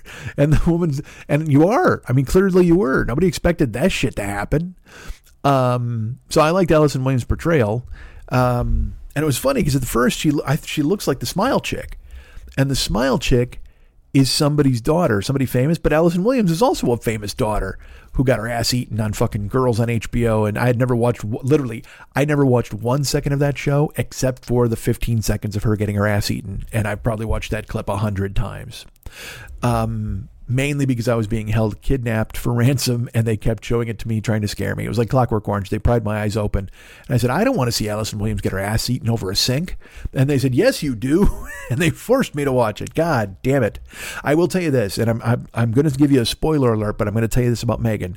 Allison Williams does not get her ass eaten in this movie. It's because you're expecting it, clearly, because that is her calling card at this point, but it does not happen, which I got to be honest with you, because that opens up a whole other fucking thing of this movie. Like this Megan doll, because I was in Japan, all right, and I told you I saw children sex dolls, you know what I mean, essentially these tiny little, and they're not billed as children sex dolls, but they're like, hey, what if you had this doll of your own to take care of whose mouth works, you know what I mean? You're like, oh Jesus Christ. And hey, if you get tired of her blonde hair, here's a head, you can detach the blonde hair one and put on a fucking brunette one. Wouldn't that be fucking great? So it's clearly, in my opinion, and it was in a sex shop, so I mean, you know what the fucking thing's designed for. And in Megan, that's kind of, you know, you're not thinking about it the whole time, but you do catch yourself thinking, like, because the whole thing is it's a doll for kids that imprints on the kid when they get it, and in your brain you're just thinking, yeah, I got to be honest with you, there's a whole other audience out there for this fucking doll. I know you think you're doing a good thing and the kid's going to bond with it, but I get the same fucking creepy feeling about the milkman who's going to buy one and take it home. That's right. He drove all the way from 1940 to buy this doll and bring it to his house. But go see Megan. It's fun. See it in a theater because people go crazy for it. It's really neat. But at the same time, it didn't change the world of horror, and it didn't make everything. It's a fun movie. Go check it out. Look at that. That's my debut TikTok, me reviewing Megan. I have another channel called Twitch.tv. As I was just mentioning, I don't review movies on there, but Twitch.tv/the40-year-old boy. Perhaps I should. Maybe that's what I should do. I should put on glasses and a sweater and a tie like Ebert and get a skinny bald guy to sit with me on my Twitch stream, and I'll harangue him with my opinions.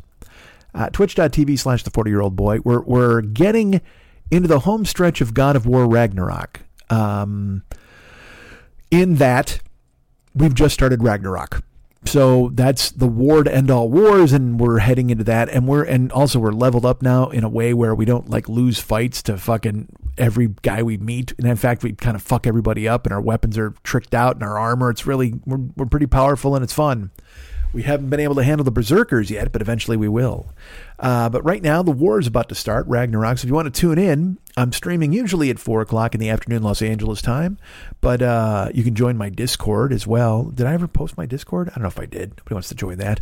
But perhaps you do, and then you'll always know when I'm on, because I do update the Discord and tell people what time I'm going to be on. Or, because my life is no longer my own, sometimes I get booked for something at the last minute, and I have to run out and drive somebody to the airport or do something, and then it turns out that I'm not there. Don't bother trying to find me. I'm not there. But if you follow the channel, then you'll always know when I'm there, because you get a little notification on your phone. You can follow and subscribe. Subscribe. That actually is the same deal as sending me some cash, or you can just use your Amazon Prime and subscribe, and then Jeff Bezos has to send me $5. Teach him a fucking lesson. Or you can just follow, and that's free. And then you just get notifications when I'm on, and it's totally cool. I'd appreciate it if you did that. All of that is available at twitch.tv/the40-year-old boy. Check it out, won't you? I know I will. I probably won't. I got to be honest with you. I will not watch my own Twitch channel. What the fuck am I going to do? But there's so many clips of me being funny. I should share those somewhere. Wouldn't those be great? You know, me with sharing things. Look, I'll happily share my lunch with you. My God, I'll have to share it with 5 people at the lunch that I bought a month ago or whatever the fuck. All right. So there you go. Misfit Toys Co-op, Cameo, Patreon, PayPal, via MikeSchmidtComedy.com. The Paranoid Strain people are fantastic. Dana and Fearful Jesuit. The people over there at the Phlegmcat, Derek and David, they're also doing a fantastic job. Twitch.tv/the40year-old boy, YouTube.com/the40year-old boy. Go check all of them out. There's your plugs. And hey guys, that's my segment of the show. You guys ready for your headliner? All right, it's me and Lily, and you'll get an update on jobs and interviews and life and what I'm doing and where I'm going and where I'm headed and how many nooses I've constructed out of measuring tape. All right, we'll see you guys next week. Oh wait, no, we won't see you next week. We'll see you in a minute. Yeah, don't leave. There's a whole other show after this, for fuck's sake. Ridiculousness. All right, I'm going to go listen to people fuck. See ya. Sounds like a burner. No, problem. It's not. Sounds like a burner Let's not issue. use this. Let's not use this part. Sounds we'll like edit somebody this part here out. has a burner account. Well, I didn't say it was you. Hey, what's happening, Mike Schmidt, for your What Boys the? podcast? How dare you? No, I said somebody has a burner. I did not I specifically don't say. have a burner account, though. Will I you don't. listen to words that are coming out of my mouth, Chris Tucker style? I never said it was you, did I? I never said. I said somebody here has a burner. I didn't say it was Lily Von Stupp, did I? I don't know who does. Oh, well, there's only two of us here, kiddo. Do you have a burner account? I don't want to talk about it. What? How dare you? Why? What would you possibly? What?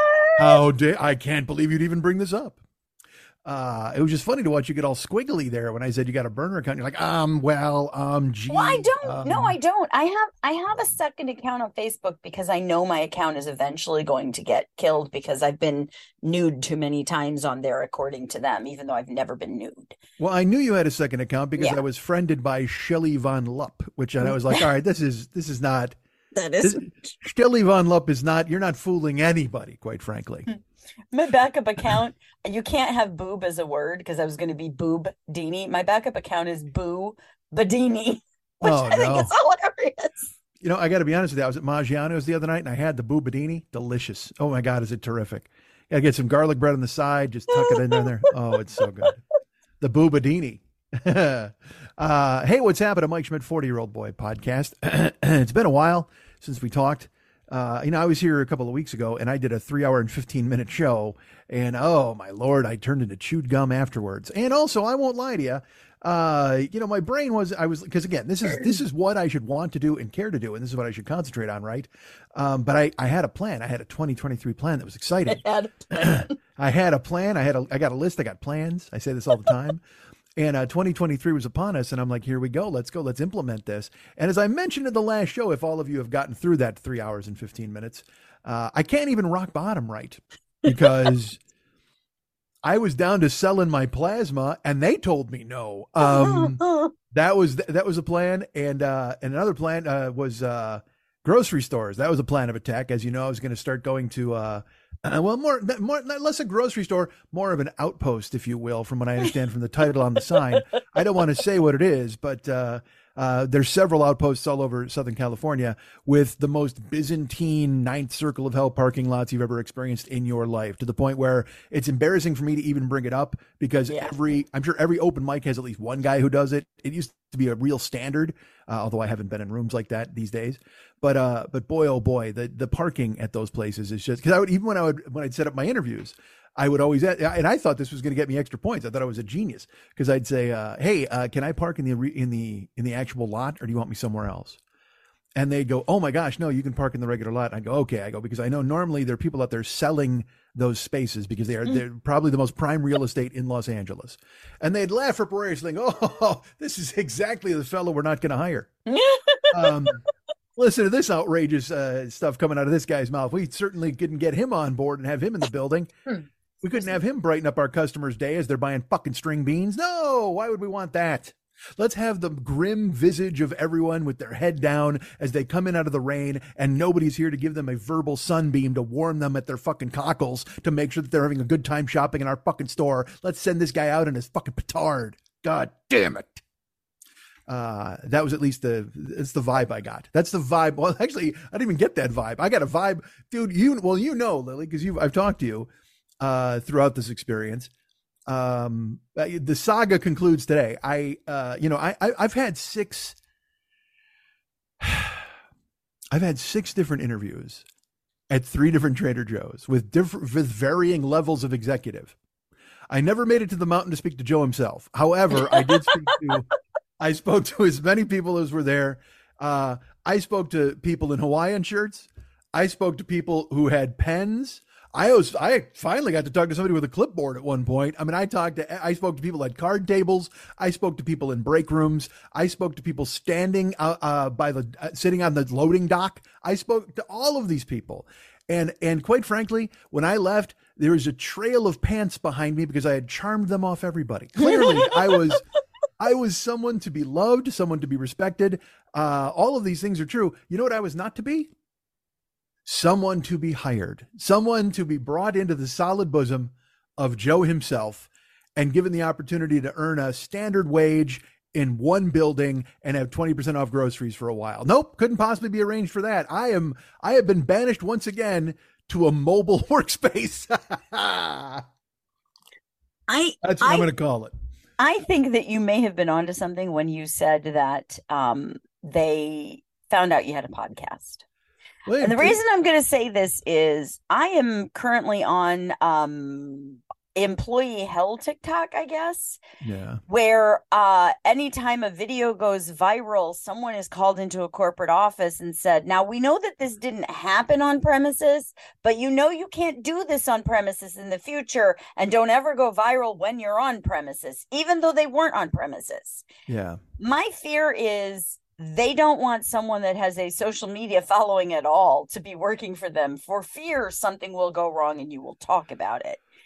Well, that was mentioned in one of the interviews. Yeah. With the what I felt, again, I'm just going to say this. I don't know if I talked about it on here or not. I spoke with this woman for almost an hour. She ran the store, and it was a one-on-one, me and her on a loading dock, clipboard, face-to-face in aluminum chairs. And I mentioned it on the show here where she said, what's your show about? I told her, I said, it's my life, but exaggerated for comedic purposes, but I literally talk about everything that happens in my life and I have for 13 years. Yeah. And she was like, and she said, well, we'd have to make sure you signed something to make sure you didn't talk about something here. And I said, it was very nice meeting you. I appreciate you having me in for this meeting. And we both laughed. Now, if she had said explicitly, hey man, there's an NDA if you work here, I would have gone, cool.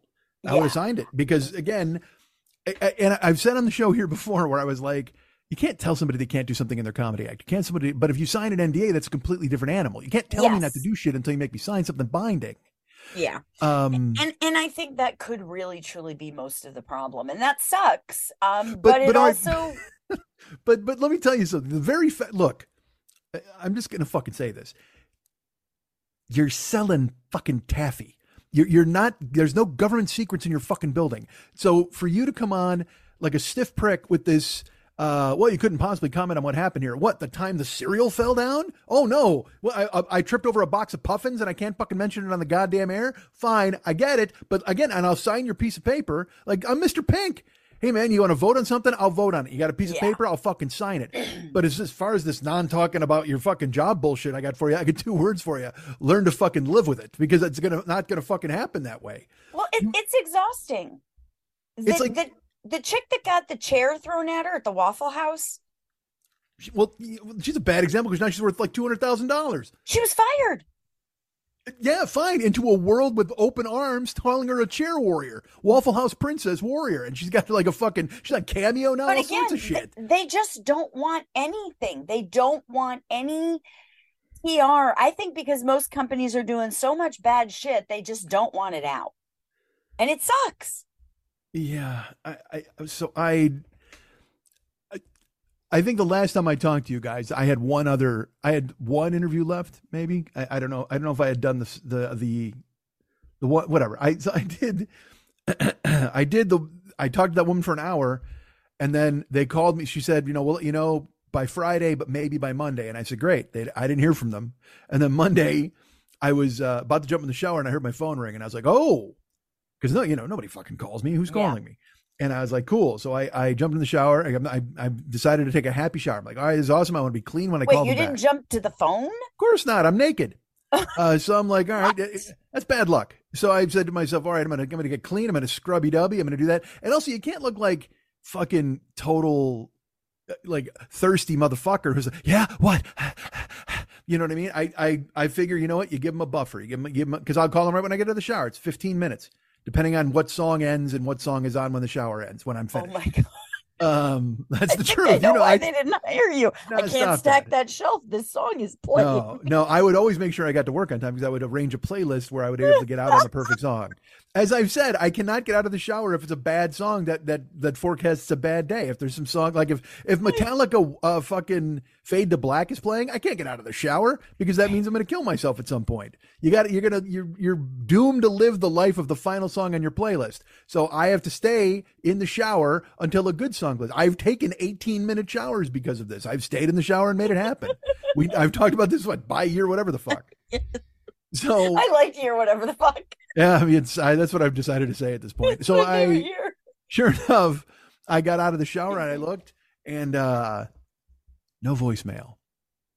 And that's when I went, oh, that's probably a bad sign. That's a bad sign. Not even to say, hey man, it's us calling. Why don't you give us a call back? Like there was no message. And so I knew at that point.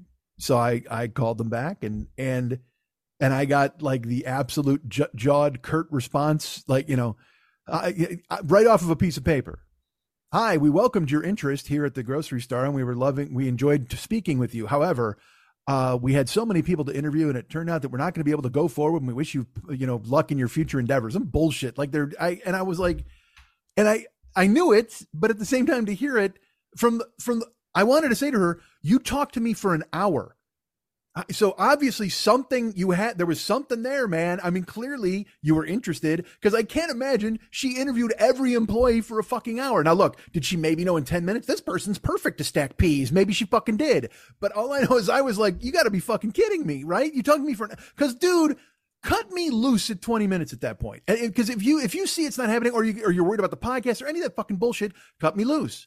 Because then part of me thinks, because then we talk about, you said about me saying stuff on the air. Well, I did recount the interview and about when I said to her about the, it's nice meeting you, which was a joke, but maybe they didn't think it was I don't know what the fuck. I don't know. All I know is they, I in my brain, I was like, how do you, and so I said to her, I go, well, can I ask why? I thought we got along pretty well. And she said, well, no, they could, they choose not to tell you. There's no law. No, they can't tell you. They can't tell you because the moment they tell you, you could sue them for not hiring you because you're big. They could sue you for not hiring you because again, we can take a million things, but the moment we tell you why we don't hire you, that's when you can sue us because it could be something other than there was a better fit is the answer because it is. But honestly, I think had you answered the phone call, you might have that job. Think so, huh? That's what it was. That was the whole difference of it. Well, foolish me. I had, like I said, when I interviewed with that interview, I had a second interview at another location already scheduled. And when I asked her, I go, hey, do I go through with this other interview? And she's just like, why? Yes, of course. We can't offer you a position right now. If they offer you a position, take it. And I'm like, all right. Which also I guess should have been a hint, maybe. But then I went and interviewed with those two dudes and they were nice guys. Again, that place is like 12 miles from my house though. So it would have been a 25-mile round trip every day. And I would have been like, but I don't, whatever the fuck. I needed a gig. The whole point was, look, again, I just wanted to work in one spot. Yeah. And get, like I said, it's not union, whatever the fuck, but there were raises every 6 months. And truth be told, again, as we all know, I'm not sitting here going, finally I can work at a grocery store. I mean, nobody in their life does that shit, I don't think. And so I'm not wiped out, but I am pretty fucking, cause I'll say this, I know people who were hired almost immediately. I know people personally who were hired almost immediately and at rates higher than they were talking about hiring me for, where you're just like, all right. So then this is the thing is it brings in the creeping bullshit of like, what did I do? And when you mentioned the thing about the podcast, like, cause again, I talked to her for over an hour and then in my brain, I'm like, all right, I have to admit, it makes me laugh thinking that she actually went and found the show and listened to it and then went, oh yeah, no, this isn't the guy. which I don't even know that she went and found it. I don't. I think she just has to be concerned. Whatever. I guess I don't know. I don't believe that you have to be concerned because again, I'm an adult. All right. I'm if you talk to me about something and you say, hey dude, we don't do this. But you've got a 2-hour rapport with this person. You don't have a lifetime of, because again, I've had to hire and fire people when I was working at Shin. And it's very much as I look around who's working here right now, what do we need to fill this in? And sometimes it's like that person is too perky. That person will disrupt the flow of what's happening in the shop. And that can be a problem. Not because you're too perky and that's a terrible thing, but because everything is status quo. And if you bring in something that's going to rock the ship, somebody's going to start talking too much and not getting their work done. And it's not even going to be you that does it. And you have to balance all of those things. And it's stupid and it's terrible and it's horrible. But you have an ecosystem of personalities to get food out or to get peas on a shelf or to get. And it is not easy to go, is this the right person or not the right person? And you often make mistakes. I'm personable. I'm kind. I'm friendly. I agree. And I'll follow because that's, I even said to them, I said, look, because they would say, when do you record your podcast? Is that going to interfere with anything? I go, no. I said, listen to me. My schedule is yours. Yeah. I go, if you tell me to come in at 2 a.m, I'm here. If you tell me to go home at midnight, I'll go home at midnight. I go, I wouldn't be in this room talking to you guys if I wasn't serious about coming somewhere and following your rules and working this job. I go, this is not a lark. I go, I'm not, I said, because and they were, everybody seemed to understand it, whatever the fuck. It's just, you get, I'm choosing to spin this in a way of like, well, look, dude, you didn't want to fucking do that anyway. You know what I mean? I was doing it as a sacrifice to finally go, you know what? Fuck this. It's time. You need to do this because again, look, man, I won't lie. Things are really crazy over here, like financially and otherwise. Cause again, I have been looking for a gig now since September. Yeah. August when I almost got the bouncing gig and I was going to do that. I was going to bounce there. And then there was a security thing at a hospital. I went and talked to them and that looked like it might happen. And I didn't really want to work security, but then when my friend wound up working, he's like, you should try this. And so I tried that. And it was, honestly, this is their fucking fault. I'm going to be honest with you because they do this thing where they're like, you apply online and it's like, all right, well, you'll hear from us in 2 to 3 weeks. And so you sit and you wait. But I mean, I waited on the first one. I told this fucking story and then they finally they wrote me a note. They go, we're not even going to interview you. And I'm like, what the fuck? So then I applied like 5 more. But you have to remember, you should be applying at 500 places because you're not going to get an interview at all of them. But every time I got called by these fucking places, they're talking about how unbelievably, like the one location was like, yeah, man, we really need people. Like you might hear from us tonight because we have a lot of people that are even when I did the job fair thing in Santa Monica, they go, we could be hiring people on the spot and you might be working the next day. And I says, great. And then I went to, I made it to card table 2 down there. I didn't even make it to the fucking bonus round or whatever the fuck and got out. I listen. But there's also a 1,000 reasons why they are ill prepared to hire people too.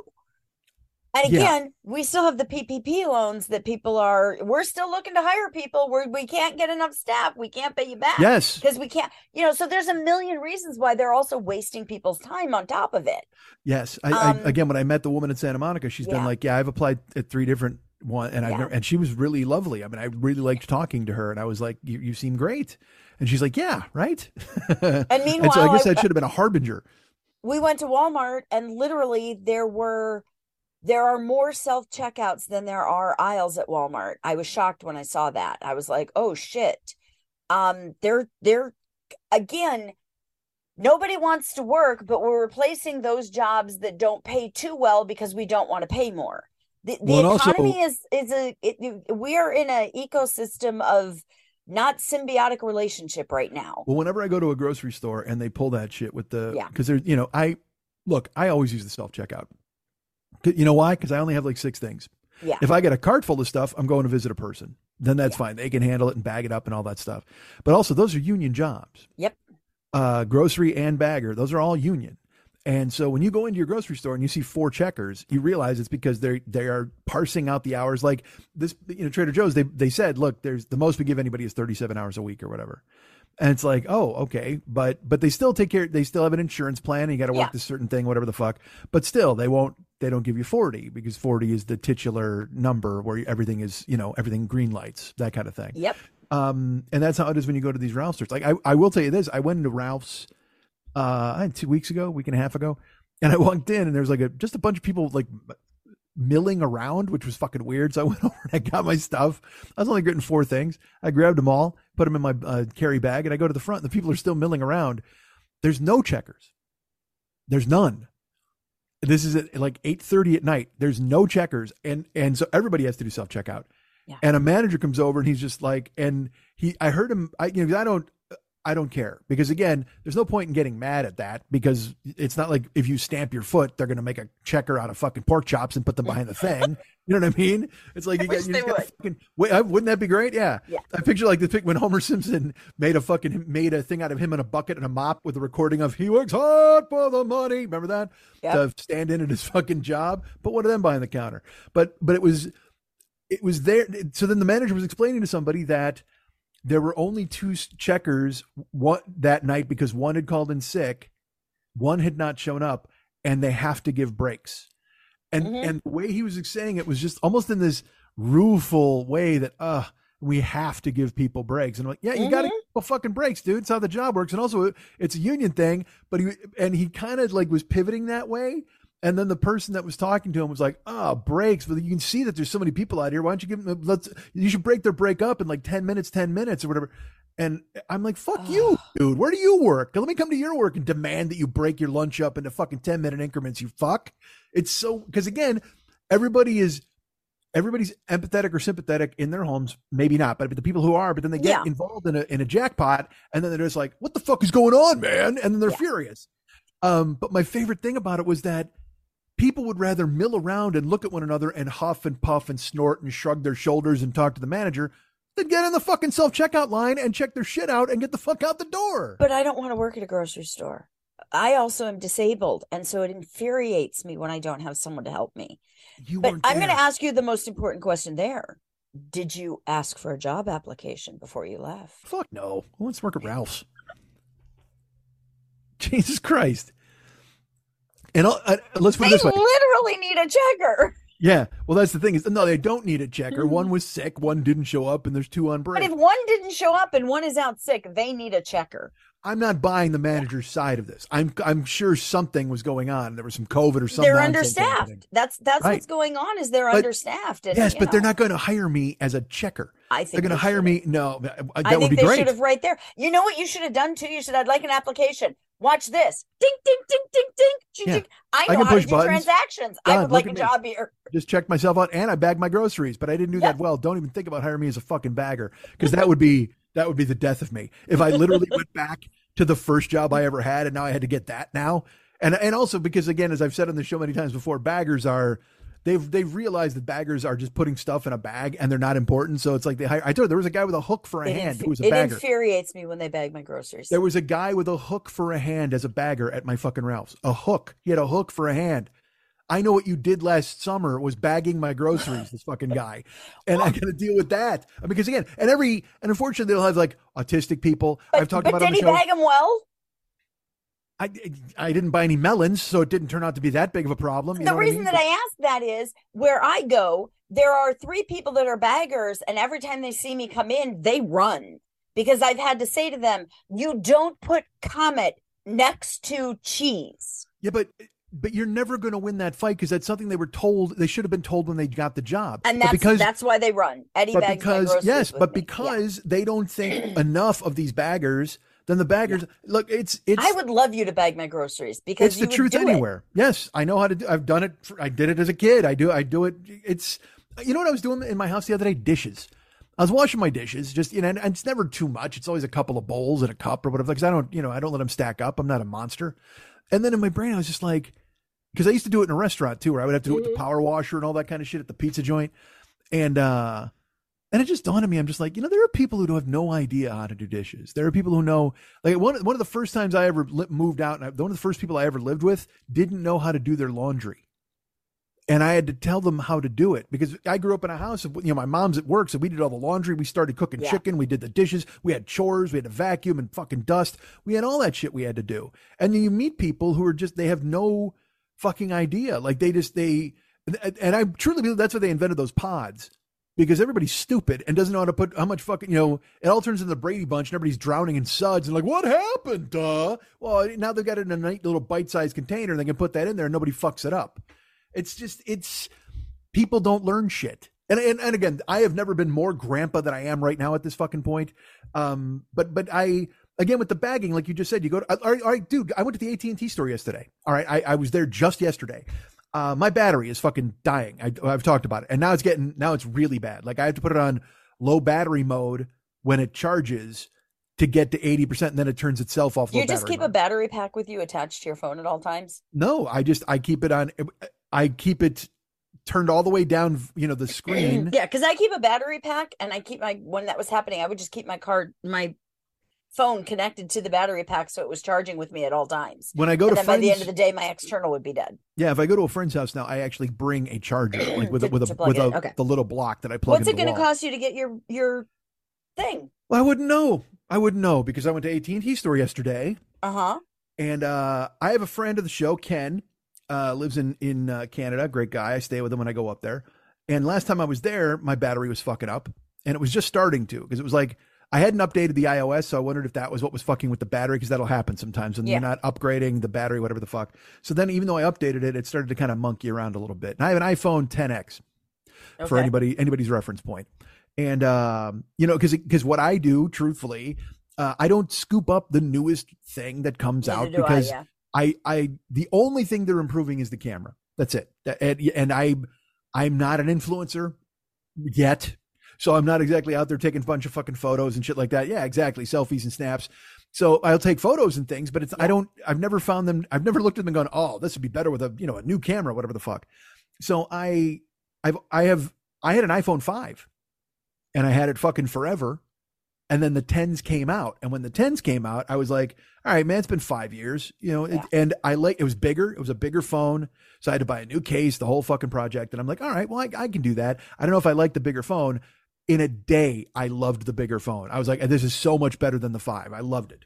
So I had the 10X and I've had it since then. Well, now we're up to the 14 they're on. Okay. So I'm due. I have, yeah. In a year, I'm probably due. But the battery is racing me and going, you're not going to be able to wait, buddy. So when I was in Canada, I told Ken, and Ken gave me a phone that I don't know what it is, but it's the bigger one. It's whatever you have, like a bigger one. So it might be a 13. Okay. Could be a 14. It's taller than my 10. And it was a work phone for him.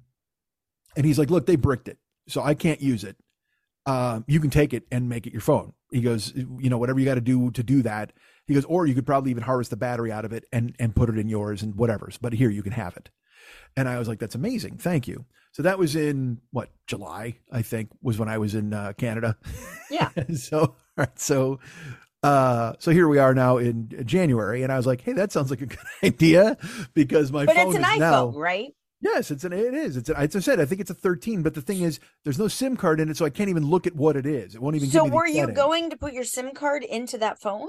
That I don't know. That's my point. I was like, because he was saying, just make this your phone, or you can probably take the battery out of it and put it in your phone, which is fine. But my point is, it's been on my desk for 6 months. What happened at the AT&T store? Shut the fuck up. I'm getting there. God damn it.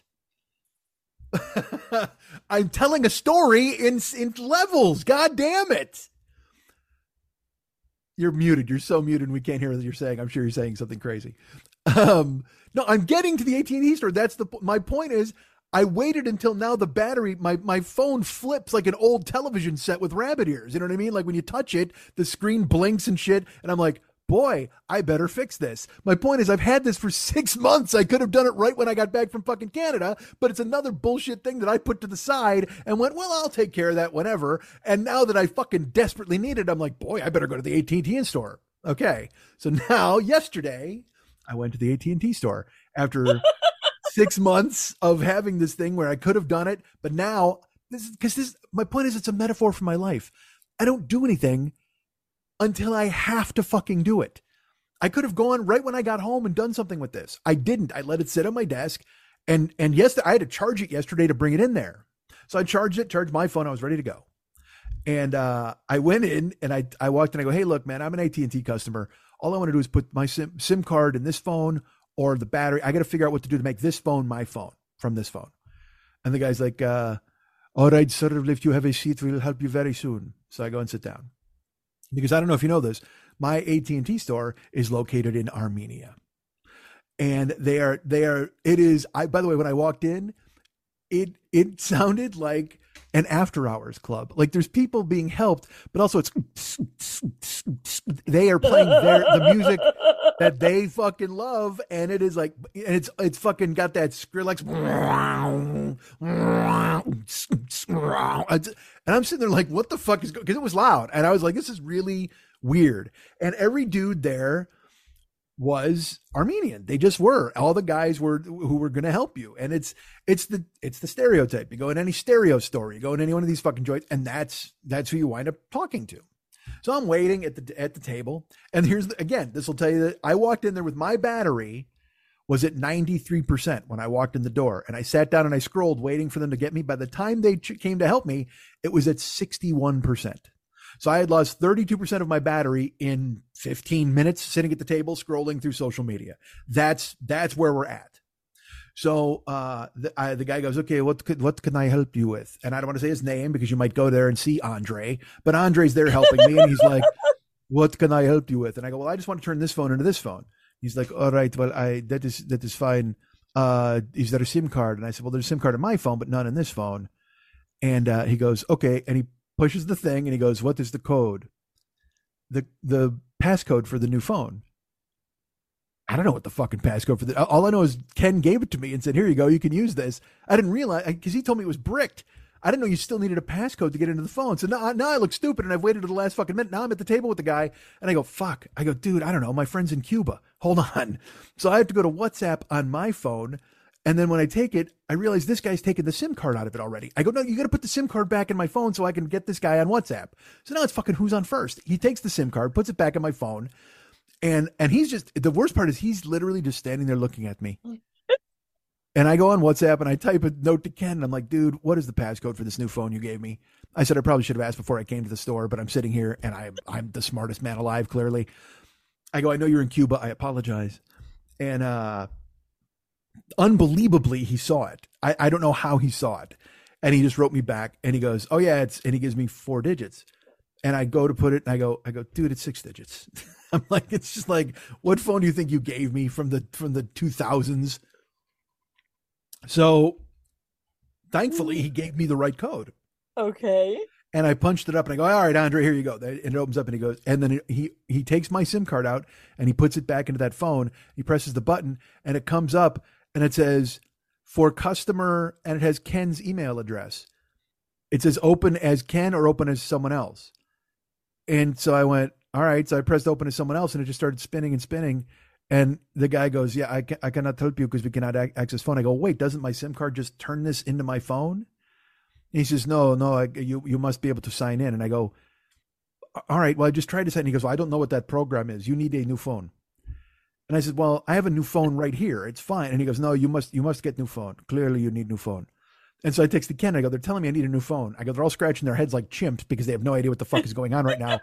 And Ken's like, I don't know what to tell you. He goes, they can bypass that. He goes, there's probably some tech guy who can just go ahead. And I go, well, they're telling me there's not, and that I need a new phone. He goes, that's bullshit. Go to a smaller store. There's got to be some guy. Yeah. So now I'm in the cast of Sneakers. You know what I mean? Now I got to call Redford and I got to exhume the fucking corpse of River Phoenix to break into this phone to make it my own. So I'm like, is that true? And I look at Andre. He goes, no, you need a new phone. And he calls his friend over, and Dimitri comes over, and Dimitri's like, oh yes, new phone. And I go, well, I think I have a deal actually, because I'm a customer, AT&T. It should probably be linked to my account that I'm due a new phone, and you guys owe it to me. And he goes, oh no, you must buy a new phone. And I go, you can punch me up. Here's because also, I forgot to tell you this. When I sat down with Andre, He goes, all right, you're a customer? And I said, yeah. And he goes, what's your name? What's your phone number? He didn't even ask my name. And I put my phone number in, and it popped up. And he goes, I need your ID. And I was like, all right.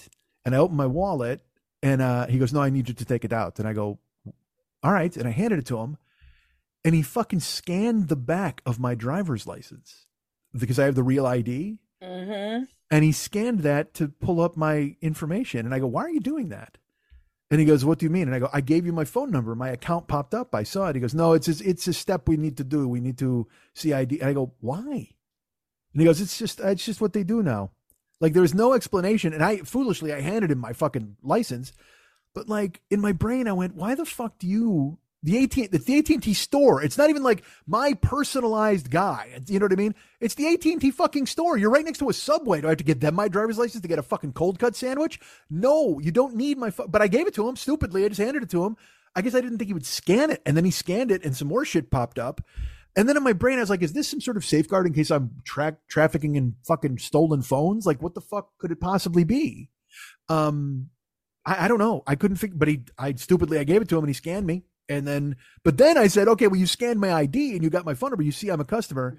He goes, well, we can't look. You must buy a new phone. Like, so if you want to buy a new phone, we have a deal. And I go, no, I'm due a phone. I've been an AT&T fucking subscriber for fucking 12 years, 15 years. And they tried to get me to buy a new phone. I go, I'll be back. I just walked out. Like, I was like so mad because I didn't want to start screaming at anybody. What are you going to say? I am in shock at the way you were treated there, and you should complain to AT&T. Did you come home and pull up your AT&T account and see if that you're eligible and what you're eligible for? Because you can order it online. You don't even have to go to a store. I can't remember the last time I went to a store. Truthfully, I knew walking in the door what I was eligible for. Okay. Because with the battery problems, I've had to be up to date on what I'm eligible for. Yeah. And I can get a 14, but it's not free. It's like there's 40. Nothing free. You're not eligible for any further upgrade to a 12. I'll have to, even maybe it changed. I don't know, but the 14 it was an extra $40 a month on my bill. Because I think you can probably get something for $5 a month more. Well, I'll check, but I knew I was eligible for a phone. But they wouldn't even look at it. The dude wouldn't even look. He's just like, no, you must buy a new phone. You must buy, we have these over here. We have, and I'm just like, dude, I'm not buying a new phone. I was like, I have a new phone right here. Because this is a brand new fucking phone. And they would have, and so, but my favorite part is then I get outside and Ken's just like, yeah, man, go find some guy to just crack it and he'll go ahead and be able to bypass it. And I was like, I all of a sudden now I'm getting the knock list from Mission Impossible. I get a hand from the ceiling and shit like that. Fuck that. Just fucking. I just want a phone that works. That's it. It's all I want. I don't want.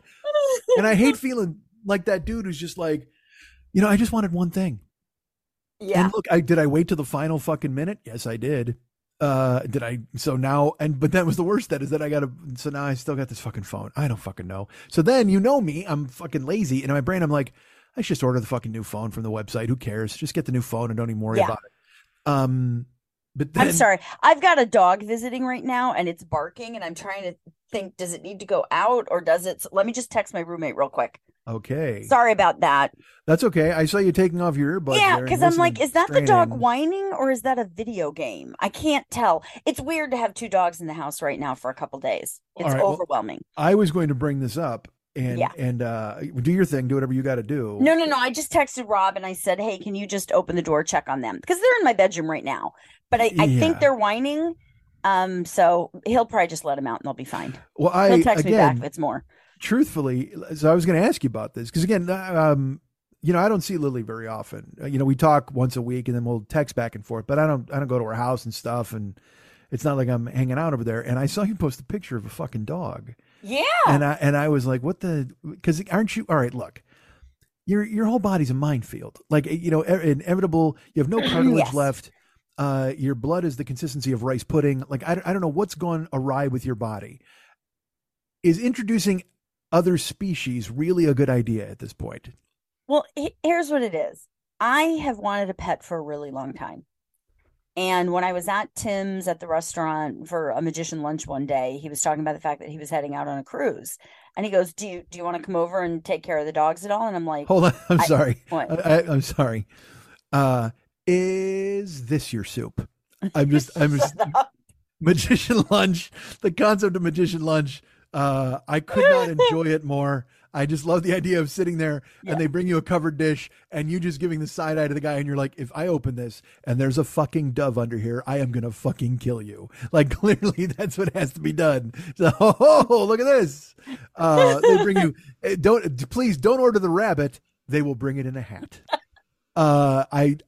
Is this your soup? I'm sorry. Magician lunch made me laugh. Go ahead. It's okay. It's okay. So then I found out he was going to be gone a lot longer than I thought he was going to be gone. We went back and forth. And finally I said, bring the dogs over. I'll keep them for as long as I can. And if I can't, we'll take them back to your daughter and she can take care of them. And where did he go? He's on a cruise to the Panama Canal. Okay. So long story short, we've had the dogs here for a couple days.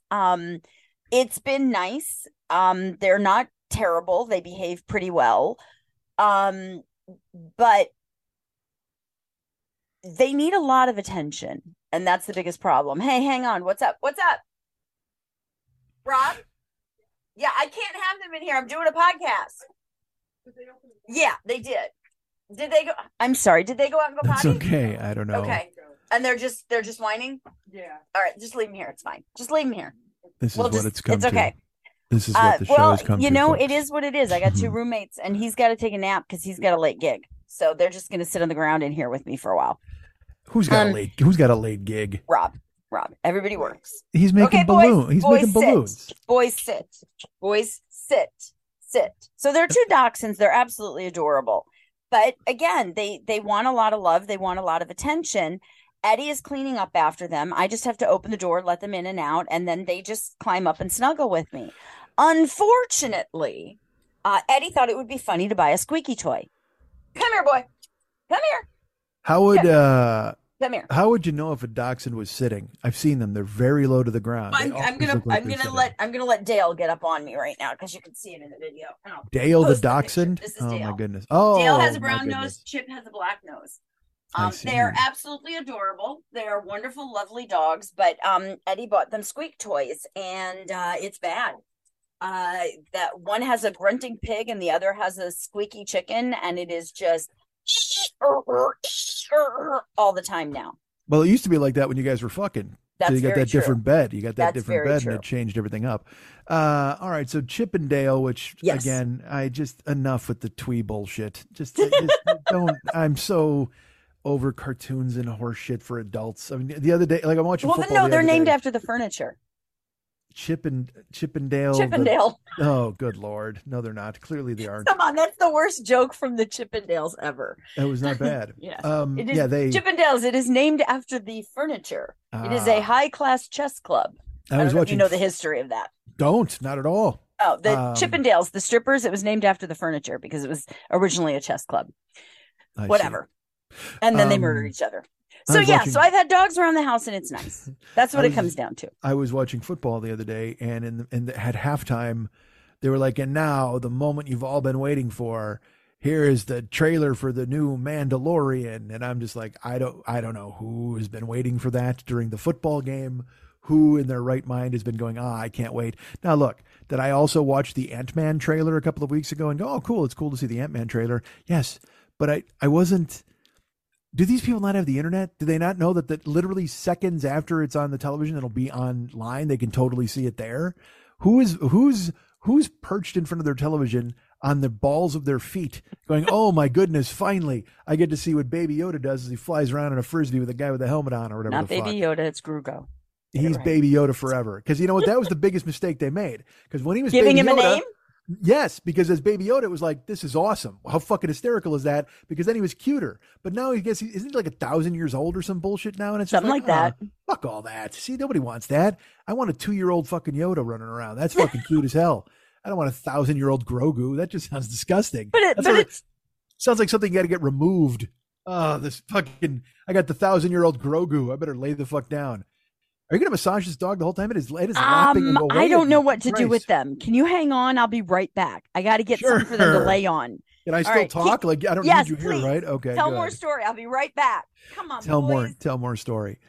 It's funny. When I started this show, I was like, it's very important that it's professional. I absolutely, the most important thing, funny clearly is at the top of the list, but most importantly, I wanted to be professional. I never wanted to sound like I was coming at you from the bottom of a well. I never wanted to sound like it was, and also again, we get into the whole release date. It had to be regular. People had to count on it. They had to make sure. And look how far the mighty have fallen, ladies and gentlemen. Look where we've gone. I'm talking to my old producer on microphone. She's now scrambling around and throwing a tennis ball to try not to be distracted by two dachshunds that she's babysitting from her restaurant job. As I tell you that I couldn't get in at a grocery store. What the fuck has happened? I couldn't be. You mentioned Sisyphus, and he pushes that boulder up the hill, and it rolls down, and he keeps rolling the boulder up the hill. I don't think I'm Sisyphus in that fable any longer. I think I'm the boulder. I think I'm the boulder who kind of gets pushed to the top, and is like, hey, maybe I'll stay here for a while. Zoom all the way down to the fucking bottom. Sisyphus had to push the boulder up. I just get pushed up. I don't make any effort at all, as you know from everything I've ever fucking told you. So now when you realize the Sisyphusian analogies that I make regarding the show, where I'm constantly pushing the boulder up the hill and it rolls down and I got to do it again, I think I'm the boulder in that analogy. I'm not going to argue with it. I think that's exactly who I am. So to finish up in talking about where I went and what I did, I was going to I didn't get the gig at the grocery thing. I had 6 different interviews at 3 different locations, and it looked like after, like I said, I talked to the woman for an hour and I told her I had another gig to interview for. She's like, go ahead and do it. So then I went and talked to those guys, and everything seemed fine. I related to them. And again, all of them, that was the thing that's the driving force behind my disbelief, I guess is the word that I would use. And it's not even a case of like, hey man, I'm fucking awesome. Why the fuck wouldn't you want me in there? Although clearly that there's part of that, involved in it with it as well. But it's the old, I don't know what else I could have done. You know what I mean? That sort of thing. Unless I had come in I want to meet the people who beat me out, that sort of thing. You know what I mean? Where you're just, it just leads you to open your brain to all of these fucking questions where you start going, well, what did I do? And what can I do different? And what should I do different? And look, man, I've been on my own here for quite a while. The one thing I did fail to do is when I made out the app for them, like I forgot to mention that I worked as a driver at Baby Blues. Like these chapters just go away. And look, this is probably going to indicate strongly why I didn't get the gig. I think of myself as a comedian and a podcaster and an entertainer and a broadcaster. And Baby Blues was just something I had to do to to pay the rent for a while, or at least chip in or pay for plane tickets to go, whatever, see my acts, all that shit. It was a job I needed to have because again, when Karen bailed, I was on my own. I had to make it work. And then you guys stepped up. We had the Patreon, all these different things came through. And then the job absolutely supplemented what I consider to be my real job, which is this. But when you do those interviews, you can't say it like that.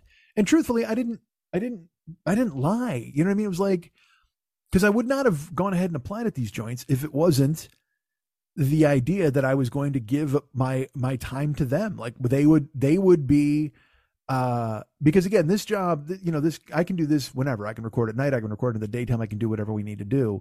So I wasn't exactly telling them a lie when I said I will arrange my schedule around whatever you guys need, whatever hours you need me, I'm available, because then I can make this work on my own. You're back? Yeah. Okay. How did it go? Not well, but I don't want to talk about it. Did anyone fetch? Did anyone do any fetching? I don't want to talk about it. Sounds like there was some fetching involved. There was. All right. Well, good. I'm glad to hear it. Well, look, man, this is a record. This is the first time you've had to handle 2 wieners on air. I hate you. I mean, I was used to coming over after that had happened. Got it out of your system, but this is the first time it's bled over into the actual broadcast. Oh, fuck. Well, good for you. Well, I'm glad you got your hands full with wieners over there. I'm glad to hear it. Aye. Well, I'm envious. I'm jealous. I would love to have a dog running around over here. I would love to have I can give you 2 right now. Oh, stop that nonsense. No, because they're named Chip and Dale, which means they're insufferable. They're going to come in. No, they're adorable. Well, they're beautiful. We just brought up Dale the dachshund right there, and I saw him. He's a lovely dog. Yeah. Absolutely. And look, there's no nothing they do is bad. I'm sorry. Dogs are inherently good, period. They can try whatever they do. It's the owner's fault. You need to get, I can get whatever the fuck, Cesar Romero to go ahead and snap his fingers at him and go, tss, tss, tss. I don't know why the Joker's here, quite frankly, now that I think about it. Whoever the fuck that guy is, the whispering guy, whatever the fuck, tss, tss, tss, tss, whatever the fuck. Like that dude, he can only help a dog. But I mean, the dog is only in that place because the owner or previous owners have put it in that. No dog is born bad. No dog is born bad. They're Sherpa that way. My friends Justin and Mary in Phoenix, who I go stay with, have pit bulls. They have 2 pit bulls, Mookie and Funchess, and they're beautiful and so friendly. The 2 of them are they jump on you, and they're big dogs, but they're total lap dogs. They want attention. They want to play with toys, and they are, people see pit bulls and just like, and it's like, fuck you, man. That's only if people make them something. Yep. You know what I mean? Dogs are inherently good, period. I like to think anything is inherently good, period, until it gets, look, it's the age old concept of nature or nurture or teach your dog to kill other dogs. I mean, it's clearly something we've been debating about forever. So if you nurture this dog and you humor its inherent good nature, then your dog isn't going to kill other dogs. You're totally fine. The problem with small dogs is small bladders. Oh, they're running around, got to go in and out, that kind of thing. Yes. And again, I let them out before we got on, and apparently they were whining because they wanted to go out, but I didn't hear them till right now. And boy. Yeah. So one of them actually peed on my laughing garbage can. So I'm very pissed right now. You have a laughing. See, again, like I just said, all right. Again, your house. Shut up. You live in Pee-wee's Playhouse. You always have. So that's the deal. It's like I talk about Chip and Dale, some guy naming his dog after fucking ridiculous cartoon guys, but you have a laughing garbage can that they just ruined with their urine. Not laughing. Laugh in. As in Rowan and Martin laugh in. I have a vintage metal trash can, and one of them peed on my vintage metal trash can. So I had to rinse my trash can out just now and wash it out with soap and water because the urine, and now I have to go back and dry it soon so that it doesn't rust. Well, and clearly so I'm not happy right now. I understand that. And clearly you have to let them know that was not the thing to do. So you're just, I don't know which one did. You have no choice. You have to sock it to them. Clearly, clearly you have to sock it to them both, I would imagine, because you can't hold one responsible. Fuck you for making me laugh about this. I'm the oldest man in the world. I have every old reference locked and loaded, whatever it happens. There you go. And I'll tell you what, you want to name your dachshunds? You name your dachshunds Rowan and fucking Martin. That's what you fucking do. I will tell you, if I had 2 dogs, I would do that. There you go. If I had 2 dogs of my own, I would name them Rowan and Martin. Chip and Dale. Such nonsense. How dare you? Yeah, like Rowan and Martin is so much better. Listen to me. You don't want to go Hope and Crosby. That's ridiculous. Yeah. Rowan and Martin. There you go. You don't want to go Laurel and Hardy. I just read some note. Who's the fat guy? Hardy, right? God. Hardy's the fat guy thing, right? Look, they're comedy geniuses to some people, and whatever the fuck, that's fine. But for me, they're the number 10. Always the number 10. And that's fine. So who's the 0 and the 10? It's Hardy, right? I'm not doing this with you. I'm being honest. Stan Laurel is the tall, awkward. He's the 1. He's the 1. And then Oliver Hardy is the 10. He's the 0, the 10. But I'm saying, so again, I'm getting to a touching anecdote. I just read a note that I believe was written by the 1 to friends of the 0 after the death of the 0. And he was like, oh, this is a terrible thing. He had the cancer, and I feel awful about it. And it's a shame that we've lost him. And it's a handwritten note, which is like, again, the most beautiful handwriting you could ever imagine, because this is what we used to do. Now I send texts to people because everybody's parents are dying. And I'm always like, I send a very heartfelt, meaningful text, but it's still shitty. I should be sitting down with a feather pen and being like, dearest friend, you know what I mean? I should do that, because that's what the 1 did. The 0 died, and the 1 sat down and he wrote a fucking note, and he's like, and because here's my favorite part. He writes this long note to talk about how we lost him and, his family and da-da-da. And then at the end he writes, I shan't write more because I have no heart for correspondence now, as I'm sure you can imagine. Love to all of you. This florid fucking, and it's what we used to do in this country. God damn it. You used to really care. You would write a note, and then you'd fucking seal it with your wax, and then you'd stick it in a pigeon's mouth, and you'd fucking send it off into the sky. That's how you used to do it in this country. Now we got electric bullshit. Fuck electric bullshit. Bring back the birds. Do you know I have moved to the phase of I now have stationery that says from the desk of Lily von Stupp. See, that's perfect. Yeah. Why wouldn't everybody do that? That's the fucking way to go. That's the way to go. So that's how I send notes out. And we all need to wear Dickies. For Kickstarters and that. Yeah. We need to wear Dickies and have personalized stationery. That's the fucking way to do it. Not aprons and name tags, you fucking grocery store bastards. How dare you turn me down? How dare you? What a loss. What a terrible loss. I'm just going to say this. If your store burns down, it wasn't my fault. I wasn't there. You didn't hire me. I could have stopped it. I wish you enjoyed cooking the way you enjoy watching cooking shows. I mean, I enjoy, let's put it this way. I enjoy cooking with somebody. I know that's going to sound weird. Like in the times that because I don't care about myself enough. So I'm like, who cares a fuck about him? So I don't cook for myself. That's what I'm saying. But like when I was dating people, one of the coolest things would be to cook with them in my apartment or whatever and make a meal and stuff like that. That was totally fun. I liked doing that because then you're doing for somebody and you're going, and also you're doing something. You're like, I'm good at this. I have a good recipe. I want to share it with you. And I want to see the look on your face. That's really awesome. I think you would be, and again, I have worked at Shin forever, but I think you would be the type of person that would be a sushi chef that would make people so happy.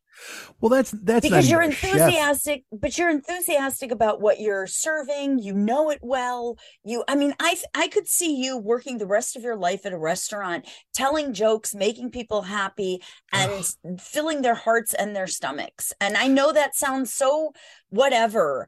But I wish you enjoyed that. I wish that those were things that you could find where you could take all of your talents in one and not have to work at 2 a.m. in a club with people throwing beers. Sushi chef is tough because at that point you need to be part technician and part chef. So you've got to be Gordon Ramsay, but you've also got to be Bob Villa.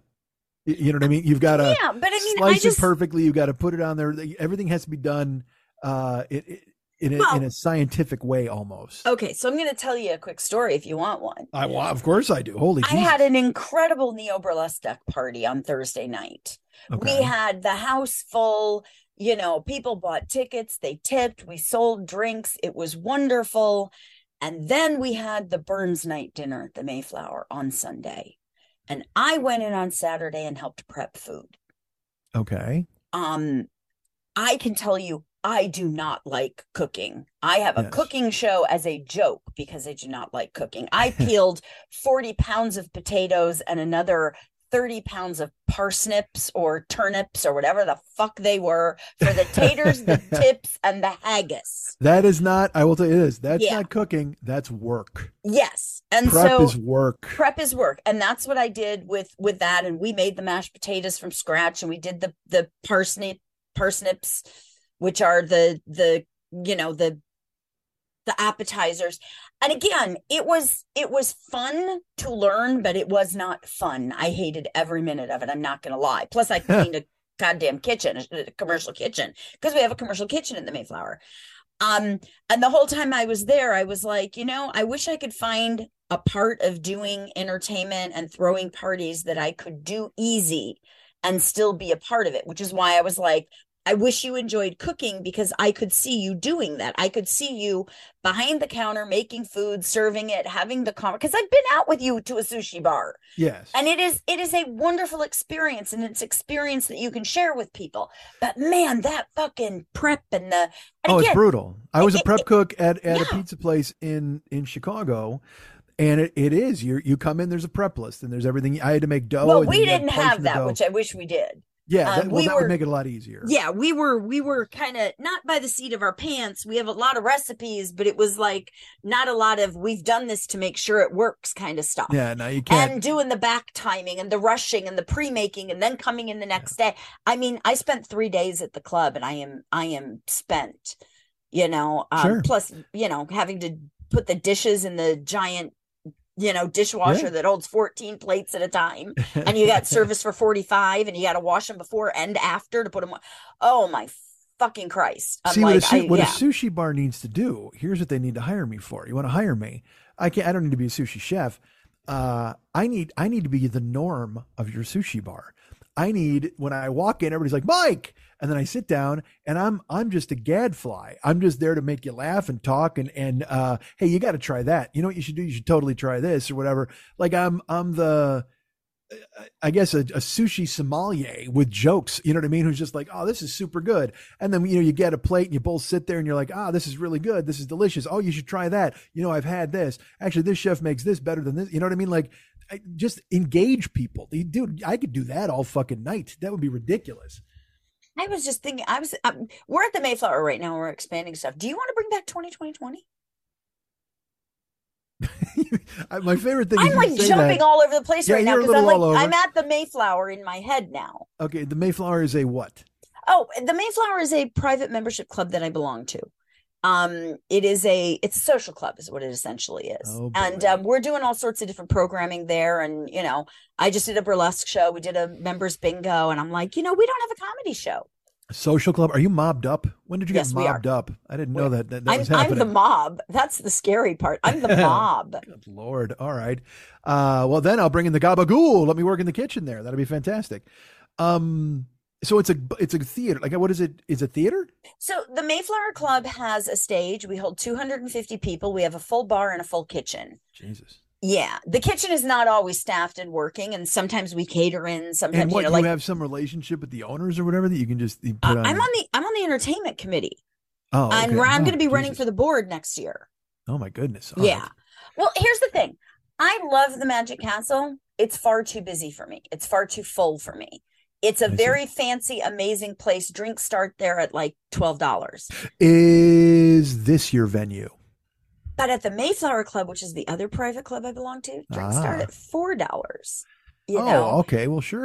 So it's like this cool place. We have Christmas tea. We have pantos. We have all of these, we have all these amazing events happening for members, but we don't have a comedy night. Do you want me to pitch him a comedy night? I can't. Well, let me say this real quick though. You say 2020 like anybody knows what that is. That's my favorite part. You're like, hey, you want to bring back 2020 like it was anything. So let me explain to everybody what that was. A million years ago, Lily would run the 3 clubs, and it was fantastic because she had her Monday Night Tease show there. So Monday night was her night. And then she said to me one time, hey, you want to put on some stand-up like before burlesque? We could do that. And I said, that's a really cool idea because it meant I could go up too, in addition to having other comedians. And the concept I came up with is an idea called 2020. And it was 3 comedians each doing 20-minute sets. I was one of them every week.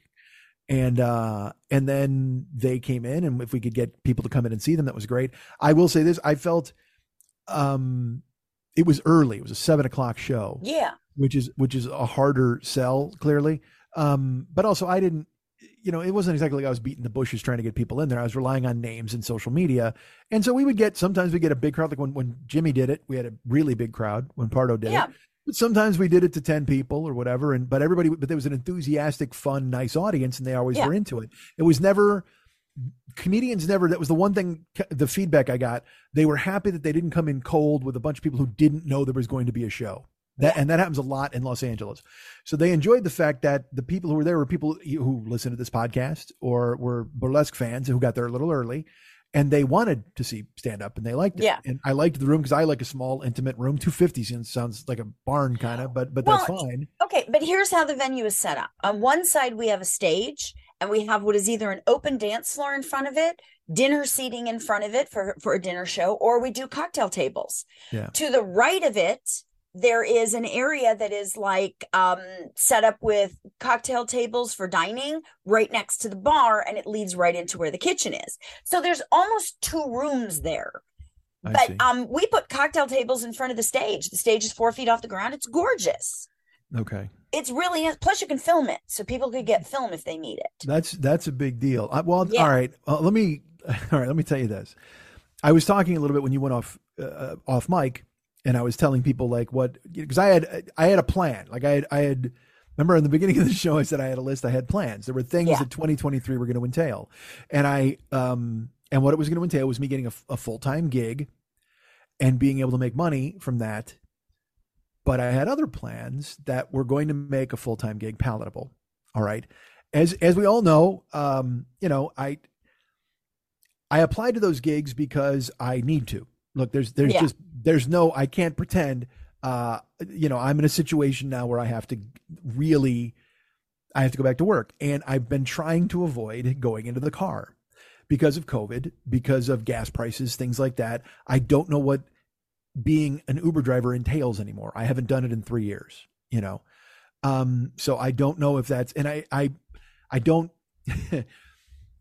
I pivoted to all right, part of the 2023 plan. Again, we're going to bracket this a little bit. And please remember, we will discuss the Mayflower. Yeah. I will get there. Part of the plan was I was going to change my life in a way where I wasn't staying up until 8 o'clock in the morning and then sleeping 3 hours. And then, all that I was going to get a better schedule. So here we are on January, I think it's the 17th. I think it's Tuesday.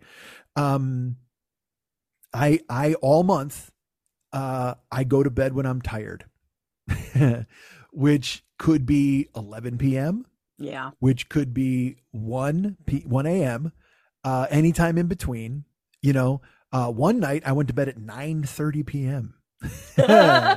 because I could not be older in certain aspects, and that's the deal. Like I made this pact, and also sleep is incredibly important, and I've harped on this for years, and yet never really pulled the trigger on it in this way. I want to get 8 hours of sleep every day. I'm old. All right. And there's a lot of other aspects of my health that I don't take care of, but not having insurance and not being able to go for checkups and things like that. I've been incredibly lucky that I didn't get COVID, the whole time. I'm boosted and vaxxed all the way to, all the way up. But doesn't mean I can't get it. You know what I mean? But with no insurance, it was important. And again, being overweight, being a fat dude, I was like, I can't get it. I can't get it. It wasn't one of the thing like, boy, that would be unpleasant. It was like, no, I'm not getting fucking ventilated. Cause also if I get a tube shoved down my throat, who knows what I'm going to sound like afterwards? You know what I mean? It was just a large picture decision. So I was like, I can't, and look, I trust medicine anyway. I'm getting the fucking vaccine the second it happens. Yeah. But I sleep is an important thing. And I've talked to my trainer has told me about it. He's like, look, you got to get 8 hours of sleep. You have to, period, especially getting older. And he's like, and I'm talking good sleep, because you can't go to bed at 7 a.m. and then get up at 2 p.m. He goes, that's not the same. You're sleeping in daylight hours. Circadian rhythms don't want you to do that. And I'm like, look, I've got 54 years of circadian rhythms that would argue with you, because I've always been this late night dude. My mom was a late night person. He's wrong. He's not. I've done the research and the reading on it. He's not wrong. It's best to get 7 to 8 hours, to get 7 to 8 hours of sleep, but in full darkness is a better sleep for you. You sleep deeper when you're sleeping in darkness. Now you can black out my room and stuff like that and do that. And then it fools your body into thinking that, but then that also takes a toll when you get up, and then you're living your life differently. I've done I see you shaking your head, and that's totally fine. Well, I'm dealing with a lot of genetic anomalies and how not everybody is that rhythm. Right.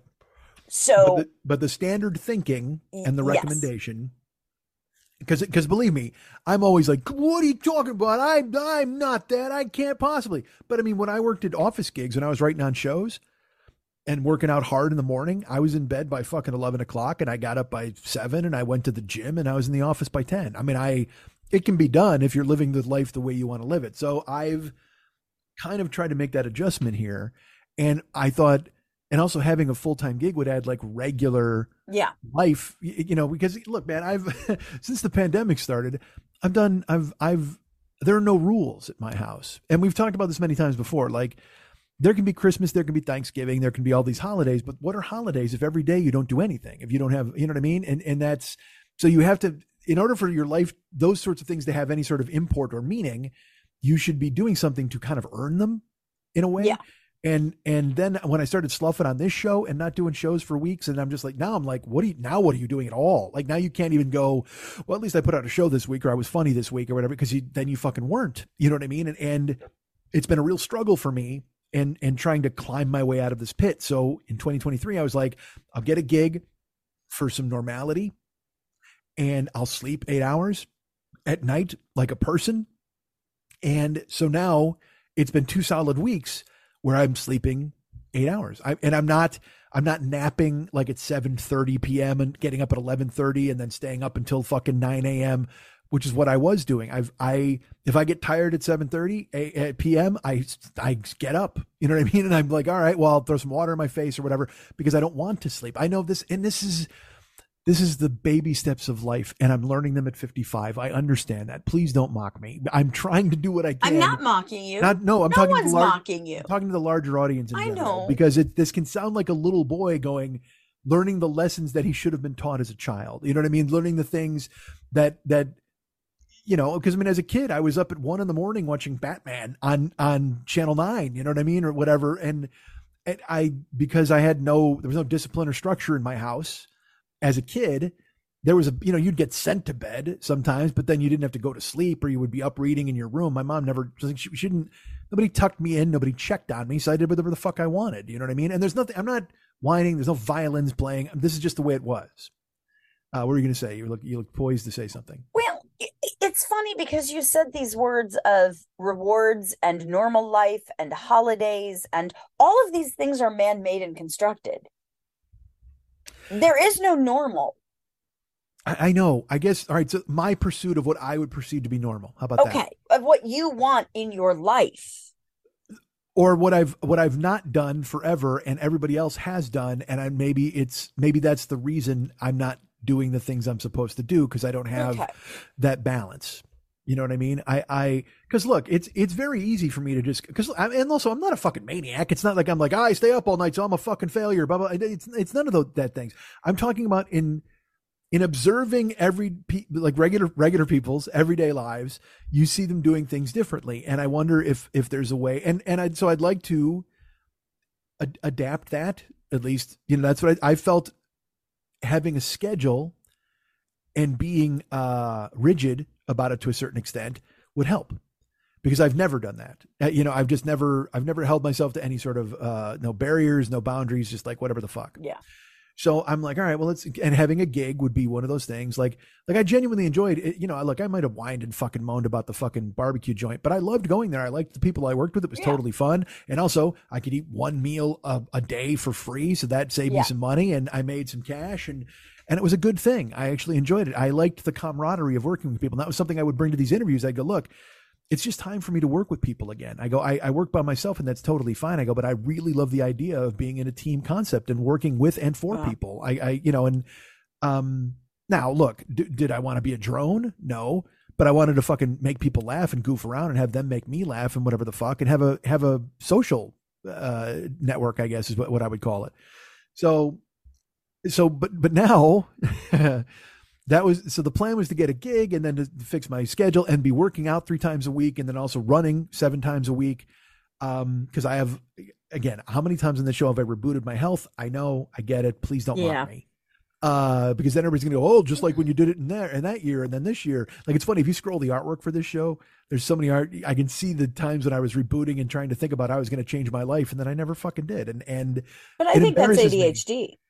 Fine, but I can't hang that shingle on my door and go, that's why I failed constantly. So then go take the medicine. You know what I mean? Like, I can't be that guy. I can't just go, well, I have ADHD, so I'm just going to fall apart, and that'll be cool. And I should just keep falling apart. And I don't think you're falling apart, but that again is my perspective at 57 of looking at how life is.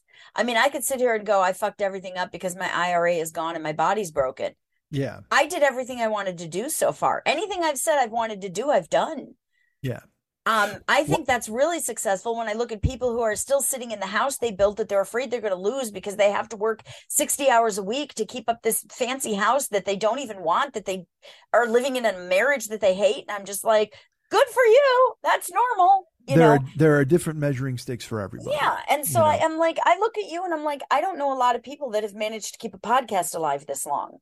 Yeah. And I fell off certainly the past year. You know what I mean? I carry that. But you're back. Like a yoke around my neck. But you're back. But I wasn't here last week because I did a 3 hour and 15-minute show, and I was like, I'm a little winded. I'm not going to do a show this week. I'm going to hold off.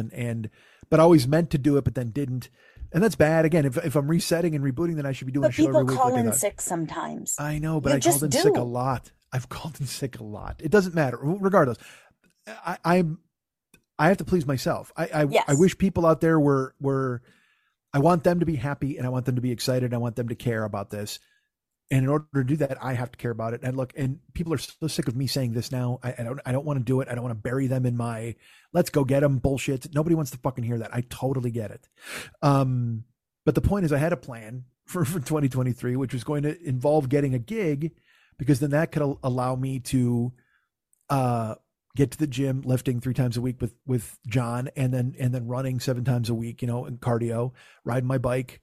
I planned on getting my health in order. I have goals like for monthly goals for weight loss and all these different things. Like and then to not get the gig, it kicks out. It's like having a car up on blocks and you're underneath it repairing it, and then somebody kicks out one of the fucking blocks and then it falls down on top of you. You're like, fuck, I got to figure out how to get out of this fucking thing. So now, because here's the deal, like if I've got to get back in the car full time, that's it. There's no argument about it. I've been very lucky in that I've been able to book some individual stuff with people to give them rides to and from places. Like, I'm like tonight, I have to take a buddy to a function, and people pay, and that's great. Yeah. But I have to fucking get in the car. Now, if I get in the car full time, that's going to change the sleep thing, because I have to drive late at night to get money is from before. I will try 2 weeks of driving during the day to see what it's like. And by the way, I'm not doing that yet because I didn't get approved from them and their bullshit until last week. But also I got to admit, I held off because I'm like, I wanted to do it. I don't want to do it. I just don't. I want to do it 1 or 2 times a week. If it was filling in the gaps around a full-time gig or something like that, I was like, this is going to be amazing. I'll make this money can go here and this will go here. But then for it all house of cards to fall apart, and now it's going to be the full-time gig again. I'm like, all right, so then what do? Do I go in the car from 10 until 3, come home and be on Twitch from 4 until 7 and get back in the car from 7 until 10? If that's what you have to do, that's what you have to do for a while. And that's what I wrote down, and that's what I planned. But also, I need to see how that's going to affect gas, the gas prices. And again, germs are a big deal. So whatever the fuck, doesn't matter. None of that matters. So that was a plan. And also there was a 4-pronged solution. I was going to drive a little. I was going to gig at a grocery store. I was going to sell plasma if I fucking had to. That was like bottom of the barrel. But also I went to, and I don't think I told you this. I went to an extra service to do extra work. Yeah. Did I mention that to you? Yeah. This made me laugh. It was Central Casting is I wanted to go, because again, for union work, you can do pretty good. So I'm like, well, maybe I'll do some of that. I mean, again, it's easy money, really. I mean, you're just standing in the background, you're doing whatever the fuck. And again, it's just that it's the selling plasma of acting jobs. Clearly, it is just, you're just showing up and being told what to do. I've done it before. I told you, nobody walks past a building 4 times like me. I'll tell you that. I got that down. So I applied at Central Casting, and their thing is just like Trader Joe's, where it's like, it's like winning concert tickets. Like on a day, they're like, okay, y'all have to sign in at 3:15. And then you go in at 3:15 and they're like, all slots are filled. Try again at 3:45. And you have to just chase it for days until you get in an open window. I had a friend who did it for a week, every 15 minutes trying to sign in for like 4 hours and then finally got in. I was very lucky. It only took me 1 day. It took me like 5 hours, but I was able to sign in. And then you fill out all this stuff. And then I got to the end.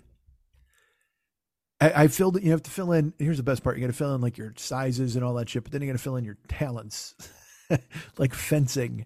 I don't know who the fuck is fencing for Central Casting. Good for them. I mean, eventually somebody will need a sword fighter, I suppose.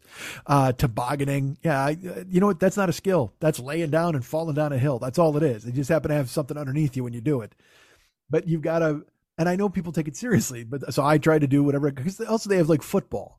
Like, I don't even know to what level I can throw and catch a football. And I look decent in a football uniform. I look like a guy who should be in a football uniform. But if you're going to ask me to do the cover 2 defense against shallow screens, I mean, then we're going to have a discussion. I mean, maybe. So regardless, they have to fill out all their bullshit. And then at the end, I tried to finalize it, and it wouldn't accept my social security number.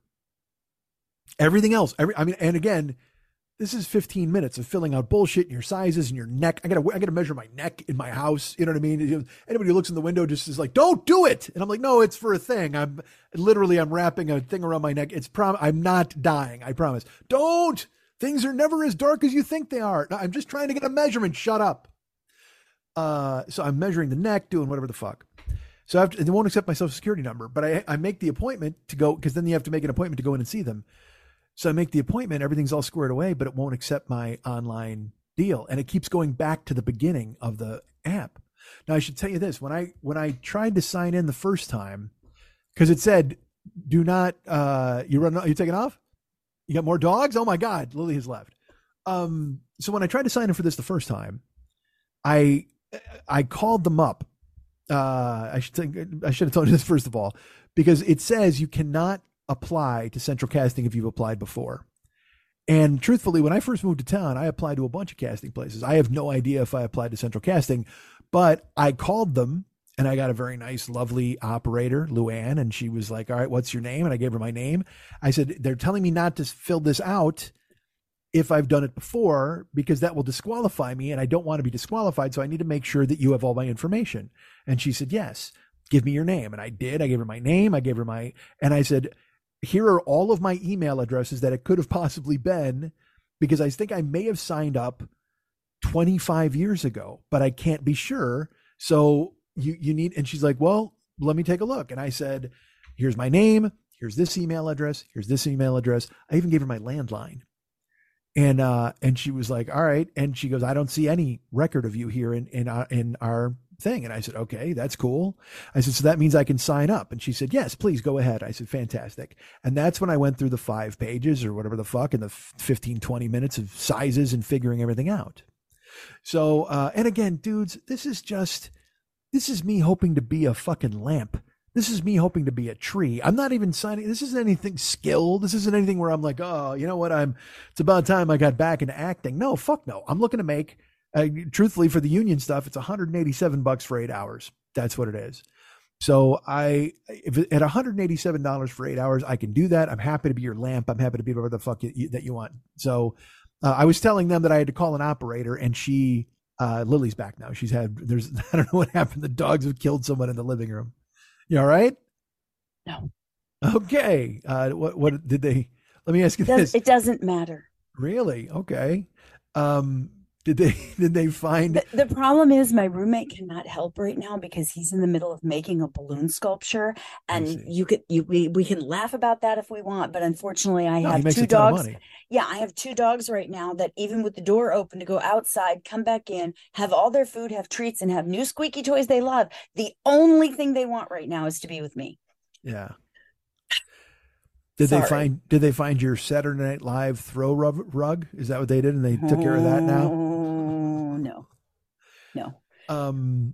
All right. I'll try to get through this then. I know you've got dogs nipping at your heels. So what I was saying is when I first tried to sign in, it warns you, don't fill out a duplicate application. Yes. If you're ever signed up for Central Casting, don't do it again. So I called them and I gave my names. I gave all my email addresses and phone numbers from the past, because I thought I signed up 25 years ago. Because when I first came to town, I signed up in a bunch of extras places. And it doesn't make sense to me that I would not sign up for Central Casting. Okay. Because quite frankly, I thought it was Central Casting that got me basketball. I thought. But that was a story in itself, and I'll get to that in a second. But she told me, she goes, you're not in our records. Go ahead and feel free to fill it all out. And then I filled it all out, and then I got to the social security number and it wouldn't take it. Took everything else. It took my neck measurements, my biceps, all the fucking pants I wear. It took the fact that I could kick a soccer ball, all of that. But it still gave me an appointment to come in. So I was like, all right, if I get there and they make me refill all this shit out, I'm going to fucking lose my mind. I was just, and again, it shouldn't be that big a deal, but at the same time, you don't want to go there and have them tell you, oh no, you did this wrong, and because it's not my fault. Again, I was trying to fill it in and it wouldn't accept my social, whatever the fuck. Yeah. So I get there and they're very kind, and there was like 8 other people, and they said, okay, go sit over here. They'll call your name. And I said, okay, I actually have a situation. So I just want to make sure that I don't want to waste anybody's time, but also at the same time, it's going to be a longer conversation than just press this button. And they're like, all right, well, we'll remember that. And they were very kind. So this woman then calls me up, calls my name, and I go to the front, and she could not have been more chipper, more lovely, more nice. Oh my gosh, Mike, how are you? It's nice to have you here, Michael. Thank you. It's really friendly, super big. And because they want, that's who they want in their extras too. You know what I mean? what they're looking for. So I said, hey, thank you for having me here. I have to ask you though, there's an issue. I filled all of this stuff out online. And she goes, I don't see your file here at all. I go, I know, because it wouldn't let me file it because I got all the way to the end with my social security number. I even brought my laptop. I'll show it to you if you want to look at it. I go, but I filled it all out right to the end and it won't give me the high sign. It doesn't say that it qualifies me. And she says, well, have you ever been with Central Casting before? And I said, I think so, but I'm not sure because it's 25 years ago. I go, and I called your hotline and Luann, the very nice lady, said that I was clear. She goes, I don't have any of these. Can I even give my landline? I gave them all these fucking old pieces of information. She goes, none of that is in here. I said, great. She said, great. Let me take a look. So she goes, what's your name? And I go, give me the social. And I gave her the social and she starts looking. And she goes, go have a seat and we'll call you when you're ready. I sat down and I hear her. She goes, oh, and she just starts laughing. All right. And I'm like, well, I don't know if that's a good sign or a bad sign. I got no idea at this point. Because again, they're trying to be big personality, but still, who's laughing? She goes, Michael. And I go, yes. And she goes, come over here. And I go over. And she says, oh my gosh, you're not going to believe this. She goes, you are in our system. And I said, okay, I thought I might be. I go, that's probably why they wouldn't accept it. She goes, yeah. She goes, but it's really weird. And I'm like, okay, I don't know what's really weird, but do I have to go home? Like, what's happening here? And she goes, no, you're not going to believe this. I can't figure it out myself. But I've pulled it up and you are in our system, but it's not your name. I said, what does that mean? And she goes, yeah, I don't. Take a look. And she turns the thing around. She goes, all it has is the name Michael and your social security number and this picture. And I said, well, that's odd, right? And she goes, yeah, that's really odd. Like, and then I realized, I've told the story on here many times how I got basketball. Yeah. I was in the office, and so now I remember exactly who it was. It was Central Casting. I was in the office of Central Casting trying to register, and in the middle of my registering, the casting director came in and saw me sitting there. He goes, what are you doing here? And I said, I don't know. I'm trying to sign up. And he goes, come with me. And he looked at the woman behind the counter and he goes, hold that. And we split. And so all she had entered was my first name, my fucking social security number, and that photo forever. I was in their system for 25 years, just as Michael, like some hairstylist, like Prince. I mean, I don't even know what the fuck. So I had been in their system. She had never completed the app because I never came back there to finish filling out anything because I got the fucking job at basketball and I wound up working 6 weeks. And so I tell her that story and she's like, oh my gosh. She goes, you know what? I can't believe that the person in the office didn't go ahead and fill it out. And I go, I don't either. That just seems like laziness, right? She goes, it does. It seems like laziness. And I said, absolutely.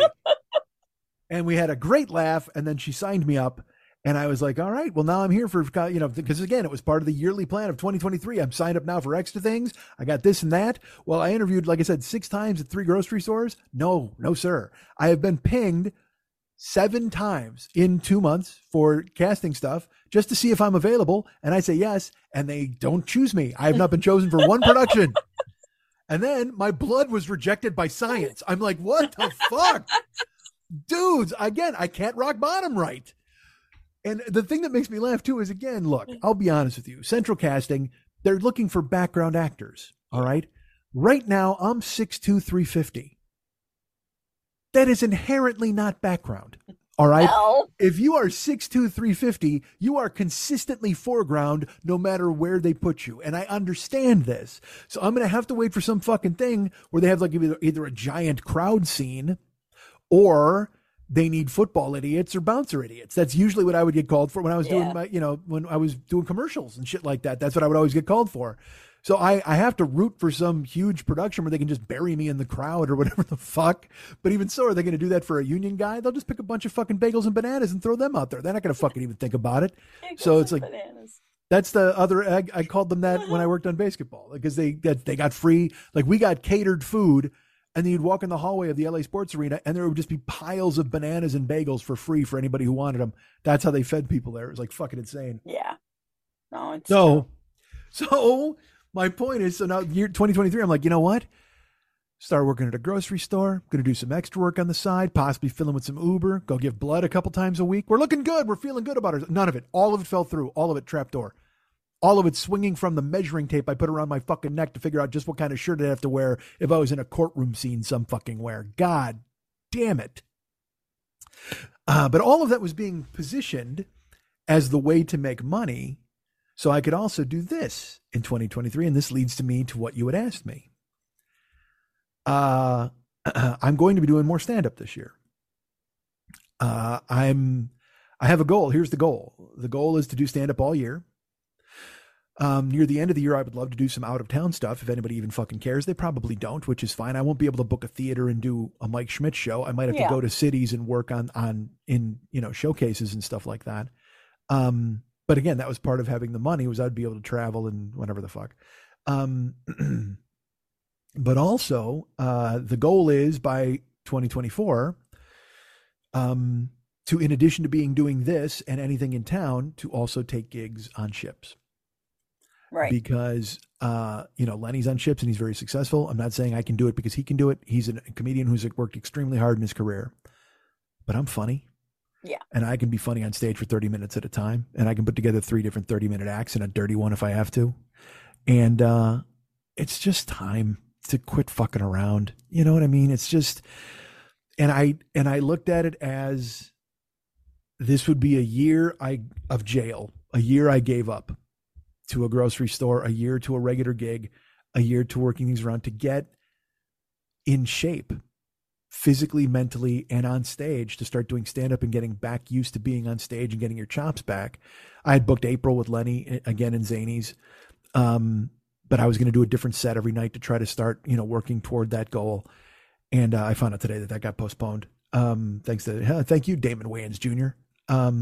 So I'll be there with him later in the year. He took the gig. It's the only week he had, so they bumped Lenny and moved him to another month.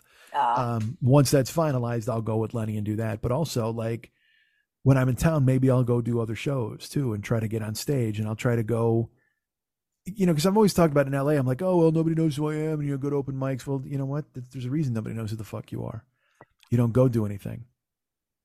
And you bringing up the Mayflower is kind of fortuitous now that I think about it, because look, I started, I've avoided stand-up on my own. I've even avoided watching it. Yeah. Because honestly, watching it makes me angry that I didn't work at it. And I go, well, I could have, if I had done this, I could have done this. I did this, I could have done this, all of those sorts of things. Yep. I watched Jackie Cation's special on YouTube. She has 2 on there. Jackie Cation is a genius. She is a fantastic joke writer. Her stage persona is so relatable. She is just absolutely perfect. And also she is a fucking grinder. She's in New York this week. She's doing 3 sets a night. And because she loves it, she eats it. She devours stand up, and that's what you have to do. You can't half-ass it. You can't be that person. You know what I mean? And even when I was doing it, when I was traveling on the road and stuff like that, I was good at it, but then I felt all you needed to do is write bits and go on stage, and that's not it. There's other things. You have to get calluses. You have to bomb. You have to do all these things. And I never wanted to bomb. I looked at it as a failure if you bombed, when in reality, those are the miles. That's what you're supposed to be doing. I've lined up a bunch of specials to watch. I asked my buddy Jimmy, I'm like, who's the funniest guy now? Who's the funniest comic out there? And he said, Nate Bargatze. I haven't watched Nate's specials, but I will. I put him in the queue. You know who I watched? I watched fucking Patrice O'Neal. Yeah. From 2000, I think it's 2013, maybe. I don't remember. It's the only hour-long special. It's on fucking Paramount. And they did a show where it's like a bunch of clips of him and a bunch of people paying tribute to him, but there's only like hour-long stand-up. Jesus fucking Christ. That dude, what a loss. Because I used to love him before. I'd see him on Tough Crowd. I'd hear him on fucking clip shows and stuff. Any of those clips with Opie and Anthony, you'd just be like, this guy's a fucking monster. He's just one of the funniest human beings I've ever seen. And then to watch this special, I'm like, because then there's smart behind it. Yeah. And he's just fucking great. Like it would have been interesting to see what he would be doing now, because we see what happened with, and again, I went and saw Dave Chappelle and Chris Rock down in San Diego.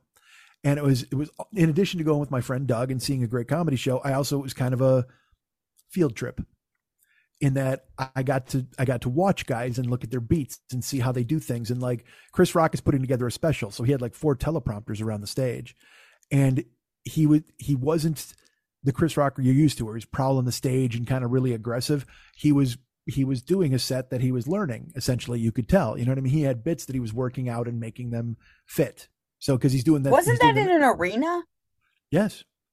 He was learning bits in an arena. He's good enough to where it doesn't matter. Yeah. I know it because I'm a comedian. Okay. Yeah. He was killing. He was doing bits. He was crushing. Yeah. But I can see that he's building the language. I could see. I'm not trying to be. No. I understand. I get it. I am just questioning that process, because I can tell you, I did a New Year's Eve show where a certain comic was reading off of paper, and I was furious. He wasn't reading off of paper, but you can tell the difference between his aggressive style and also he's got a live special in March, so he's getting ready for it. This is the road work. This is why he shows up at the Improv at midnight and does an hour. You know what I mean? And people are like, oh my God, I can't believe he's here. It's because that's how you have to do it. Yeah. And those shows, sometimes he'll bring paper, like to the Improv or something like that, where because he's working out concepts and jokes. But that you expect. Right. But he didn't, I'm saying he didn't have paper. It was just, and again, the crowd loved him. I get it. Yeah. But I could tell that he was finding his way. You know what I mean? He didn't bomb. He did great. But I was shocked by the difference in his stage demeanor, especially because then he went first. He did almost an hour, and then Chappelle came on after him and did like 45, 50, I forget. And he was just super laid back. Like he never looks like he's uncomfortable. You know what I mean? And whether that's good or bad, whatever you think, we know how you feel about him, and that's fine. He did some things in this show that I didn't agree with. You know what I mean? Where I was just like, it's beneath you. You don't have to do this. I don't know why you're doing it. But he does it almost you can see when he does, whatever. I don't want to get into this debate. It doesn't matter. I had a great time at the show. I'm glad Doug brought me. But it was kind of also, like I said, it was a field trip to see that. And then watch Patrice and just go, Jesus Christ, I'm not even the same species as these guys. You know what I mean? I need so much work to be, I need the work. I'm talking about the structure and the work. I'm not talking about the material. I'm talking about even being on stage, seeing Jackie. I couldn't touch her. I mean, she's so fucking good. She's just out in space, and I have a telescope to watch her. She's that good, and you need to work. And so that was part of 2023 too. I was like, I'll be doing this, but then I'll be eating stand-up gigs. I'll be trying to go out there and get a name in Los Angeles again. Just get out there and be on stage and doing stand-up and making it work and getting chops again. So I've been out. I've done a couple gigs. And look, I went about 6 months ago. I went to a show at a place called Sister's Barn down in Redondo. And my buddies Bill Dwyer and Mike Siegel and Murray Valeriano were on the gig. And I was just going to go do the hang. I haven't done a hang in so long. So I drove to Redondo to hang out, and I got down there, and then I walked in and Siegel goes, hey, you want to go up? I go, dude, I'm not going up. And he goes, why not? We'll put you up. Right. And I go, dude, I'm wearing shorts. And he's like, so what? He goes, look at this place. It's a bar. You know what I mean? You're okay. Like, he goes, you're not, there's no scouts in here or whatever the fuck. And I go, nah, I'm okay. I came to hang out with you guys. And then I spent the whole show watching Murray, watching Bill, watching Mike, watching other comedians, angry at myself that I wouldn't even go back on stage. Like, it was a pussy move to not go up. It was silly. And it was this thing where, like, I didn't even want the hassle of thinking of 5 minutes of jokes. Are you fucking kidding me? What are you doing with yourself? And then the show ended, and it's funny. I looked at Mike and I go, I should have gone up. And he goes, yeah, you should have. What the fuck? Why would you be here if you weren't going to go up? I go, I came to hang out with you guys. He goes, yeah, but then you could have done a set. It would have been fun. And I go, you're right. You're right. It won't happen again. So I talked to Becky, who runs the show there. Becky Pedigo, very funny comedian. Becky's one of the first people I saw after the pandemic. we went to Irvine to the Improv because Mike was working and he was opening for Brian Regan. And I'd never seen Brian live. I don't know if I talked about that on here. And fucking, he's again, another one where you're just like, this is the funniest fucking person in the world. And it's so funny how you can see these comedians at different times and go, this is the funniest person in the world. This is the funniest person I've ever seen. And then the next night you see somebody go, this might be the hardest I've ever laughed. It's so great to have an art form that can take you to those different places. Yes. With different structures and different acts and different approaches and different viewpoints. It is, when it's done right, it is fucking masterful. And it's such a shame that it's deteriorated into this argument over what you can and can't say and the cancel culture and, oh my God, they're all policing me. Hey man, Brian Regan has been the funniest fucking guy on the planet and selling out theaters forever. And nobody gives a fuck about cancel culture or shit when he's on stage because he's just fucking funny. Like he's not a guy who's those people who are like, stand up has to be, you have to make people think, you got to make people, it's okay if you make people mad. It's like, Brian Regan is just fucking great. He's just great. Jackie's just fucking great. They're amazing comics. They're so funny. And so these people who insist on saying, well, it's not, we're truth tellers, we're this, we're that. And it's like, you can be that. You can write jokes that deal with societal situations. You can get your viewpoint across. But when you're just fucking throwing haymakers to be a dick, that just doesn't make any fucking sense.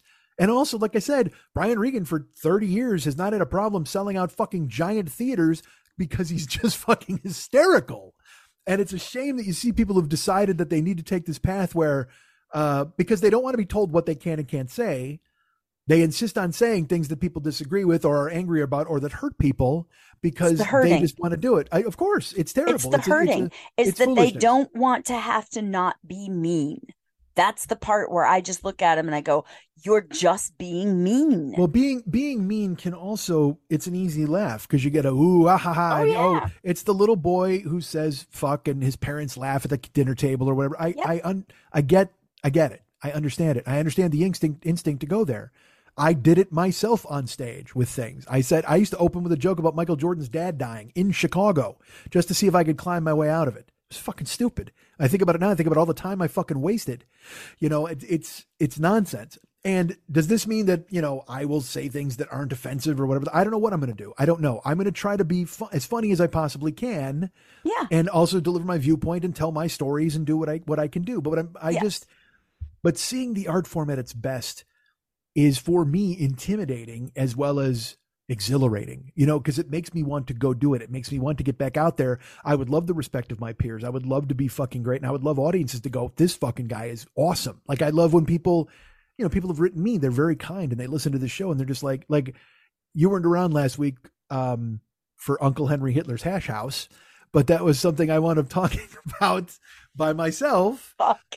And I made a joke about how he had opened up. I go, that's the problem. Is I go, unless you had Hitler's Dutch babies, you can't really fully appreciate the man as on the whole. Sure, he did terrible things. I said, but it's even worse. You know why he hated the French? Because Uncle Henry Hitler's Hash House was doing great, and then right across the street, a Cafe Du Monde opened up, and it cut his business in half. So he fucking hated those people. And then he got so mad he didn't tend to the business, and he went bankrupt. And you know who bought his fucking outlet? Einstein's Bagels. This explains everything. And I was like, I made that shit up on the fly. And I told Lenny about it. And he's like, that's a bit. That's like a fucking 8-minute bit. And I go, I don't know. I don't know if it is or it isn't. Who knows? But the point is, I love when I'm when I'm just fucking barreling downhill. It's so much fun. And the thing is, so I went to Sister's Barn. I saw that show, and then I said to Becky, look, when you're doing the next one, I'd love to be considered to come back. And she said, great. And I didn't hear from her for a while, and I didn't pester her about it. And then I got an email from Siegel. He goes, hey, man, I'm hosting at Sister's Barn again in 2 weeks. You want to do it? And I said, yeah, absolutely. So because yes, fuck yes. Because now I got 2 weeks. Yeah. Now I can prepare it. I can be ready to go, right? So the day of the show, then I'm just like, I'm still, if you want to talk about ADHD or whatever, I'm still figuring out my set. I'm still trying to figure out what I'm going to do because I had done some stuff on the road that worked and I liked it. And I think it's funny when I was with Lenny at Zany's. But then I'm like, well, but then I've never had an opening bit. We know this. I've never had an opening piece to go on stage with. So on the way down, driving to Redondo, which is an hour-long ride, a bunch of stuff was happening on the highway. There was a dude next to me. It's been very cold in Los Angeles. And And this dude is driving with his top down on the crowded 405 at fucking 6 o'clock. And I'm like, what is, I don't even want to know what diseases you're getting at this point. I mean, it's like a mixture of a cold and then the fucking exhaust. You're literally patient zero for motor COVID. Like, I don't even know what that could possibly entail, but you're it. Nobody should meet this guy. And then there was a car next to me that made a weird, it made a weird noise. It was his car. It was like, cause he was doing that. He had that car. They used to call motorcycles that made this noise a rice burner, like that kind of thing. So his car starts making this weird noise, and then it starts going like a jolt with a cough or whatever. Like, that's fucking banana. Like, why am I even hearing that over the fucking weird engine? Exhaust sounds? It was just a weird, like a cough, like almost like a. Okay. So he's next to me, and I'm just like, this guy is all fucked up. The car, him, whatever. So I'm building bits in my head, and I'm like, all right, this could go here, and I could talk about this guy, blah, blah, blah. And then he drives away, and I hear the noise again. It's my fucking car. My car is making the coughing noise. So I'm like, I go, and in my brain, I go, Jesus Christ. I go, great. Of course that's happening on the way to this fucking gig. Of course, I go, plus my car's a hybrid. I go, so you know who this is? This is fucking Henry Ford, or the ghost of whoever invented the fucking combustion engine, just climbing out and throttling me for caring about the environment. Like, he's so fucking mad at me now. And blah, blah. And I did that. And then I was talking about Waze in my brain. I'm like, Waze, because Waze wanted me to take me off the highway. Yeah. And I'm like, they just want you to not kill anybody. I go, they did whatever the fuck. So all this stuff I'm creating in the car, I'm like, this is funny. This is funny. Holy shit, this is funny. It was essentially doing a podcast in my head where I'm just thinking of a million things at once. And then I'm like, I only have 20 minutes at this gig. I hope I can get all of this out. Like, I'm in my brain, I'm like, I hope I can absolutely get all of this, in addition to what I wanted to do, but then all this new stuff about driving down there. I'm like, I'm going to fuck it. This is just going to be, I'll just roll with this and we'll see what happens. So I get to the gig, and it's me and Mike and a guy, Tom Clark, who's a very funny guy out of Wisconsin. And then his wife is there to do a set too. She's also funny. Shelly, maybe? I don't know. She's terrific. That sounded so condescending. But she's great. And so I'm sitting there, and then this guy, Lawrence Thomas. Now, I recognize the name, but I don't, again, I see a million comedians' names. So Lawrence comes in, and then he's with another guy who he probably doesn't want me to say, Dan French. Fuck it, I'll just say it. Dan French is a comedian who used to write for Kilborn and late night shows. And he wrote a thing for Shecky Magazine about what it was like to work in a late night writer's room. And I still have it on my computer to this day. He wrote this in 1998, and I still have it. I learned a lot from it, and I sometimes will go back and read it. I dug it. I know it's completely changed in 25 years or whatever the fuck, but it was interesting. Why are you making that face? What's going on? You okay? Dogs. Yeah. You got to check on them? All right. Go take care of them. That's fine. Well, you're left, so I can't say anything. So Lawrence Thomas shows up, right? And he shows up at the gig, and he's closing the thing. And I had seen his name on the poster. By the way, Lily's not here now. I'm talking only to you guys. And this is funny. Whenever I do this show with Lily, I'm talking to Lily. But then you guys get to hear it. But now she splits. And so now I pivot, and then I'm talking to you guys. Now, also, before this even airs, you're going to hear me talking specifically to you guys. And I don't know if that's a good thing or a bad thing. Maybe I should just stop talking altogether.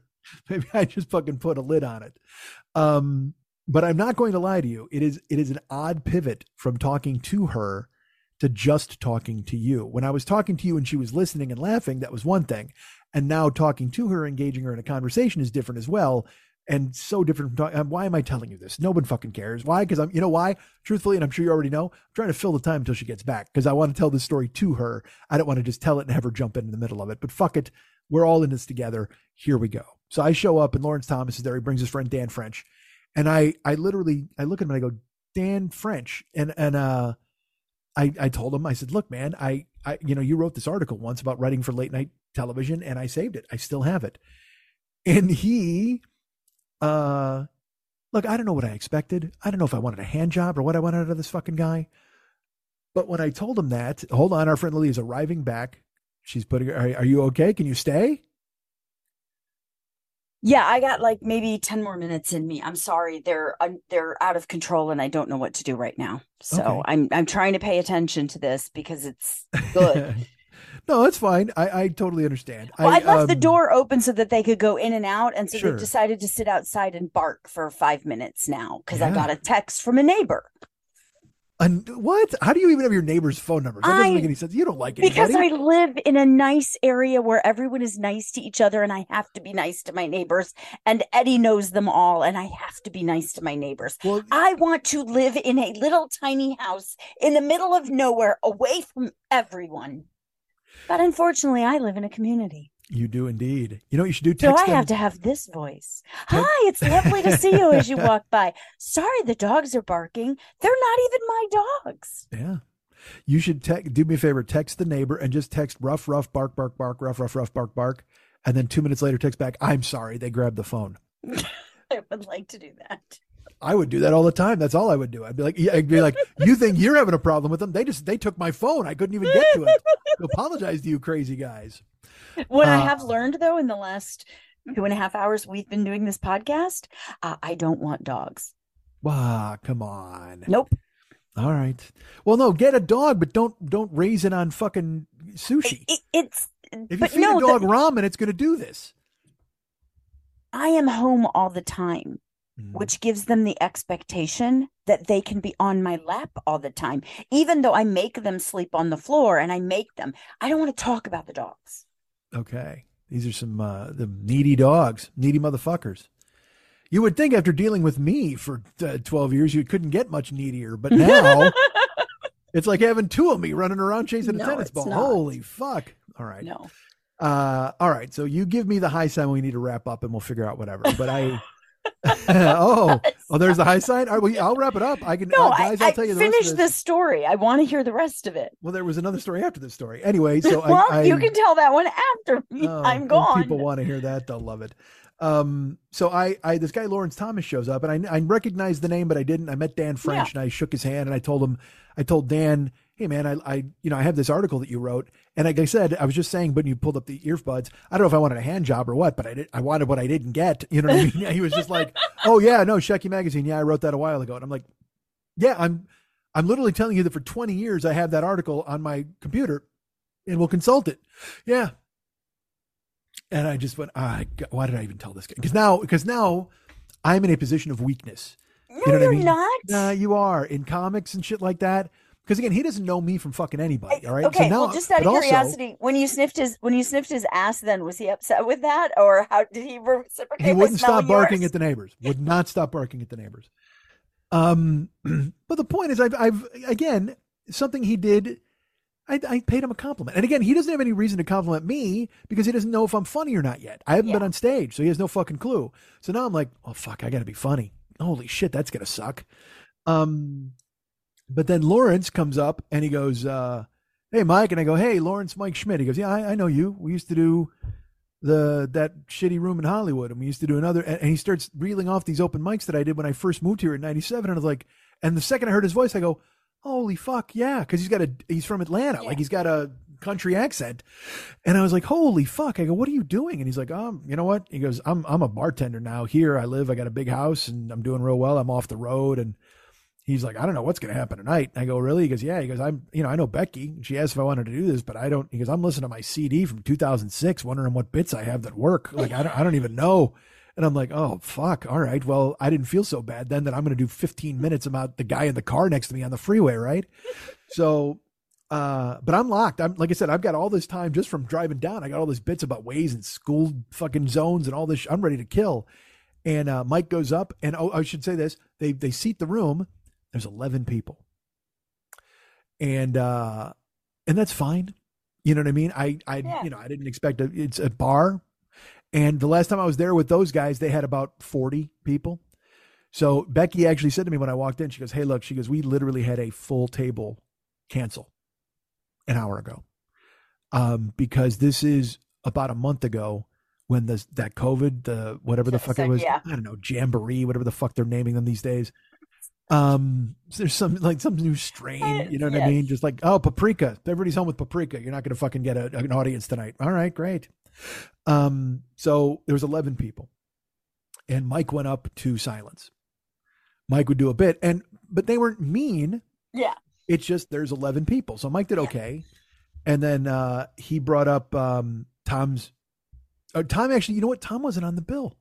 Stephanie Clark was, and he brought. It was supposed to. The bill was only me, Mike, and Lawrence. Stephanie was doing a guest set because Becky said a comedian's also pulled out on her.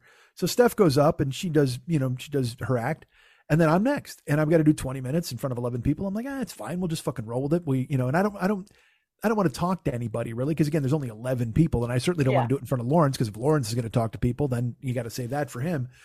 So I go up on stage and I just fucking start doing the stuff about driving up and all this, and I'm fucking hitting him, bam, bam, with the guy motor COVID and fucking getting off the 405, because it's even the Waze understands that you need a break from traffic, blah, blah, blah, blah, blah, blah, blah. And remember I said, I'm like, I hope I can fit all of this in the 20 minutes, and then I'll be able to get to my other stuff. And I do all the stuff about driving there, and then I do all my other stuff, and I'm 7 minutes into my set. 7 minutes. Because I thought, like this show, even when you're not here, I can just expand on stuff and talk. Yeah. And just kind of make it bigger and bigger. But when you're laughing, I tag shit and I do it to make it funnier and funnier, in my opinion. Well, they weren't laughing. Like, they would politely laugh, and then they'd kind of stop. There was no role. There was absolutely no role to build on.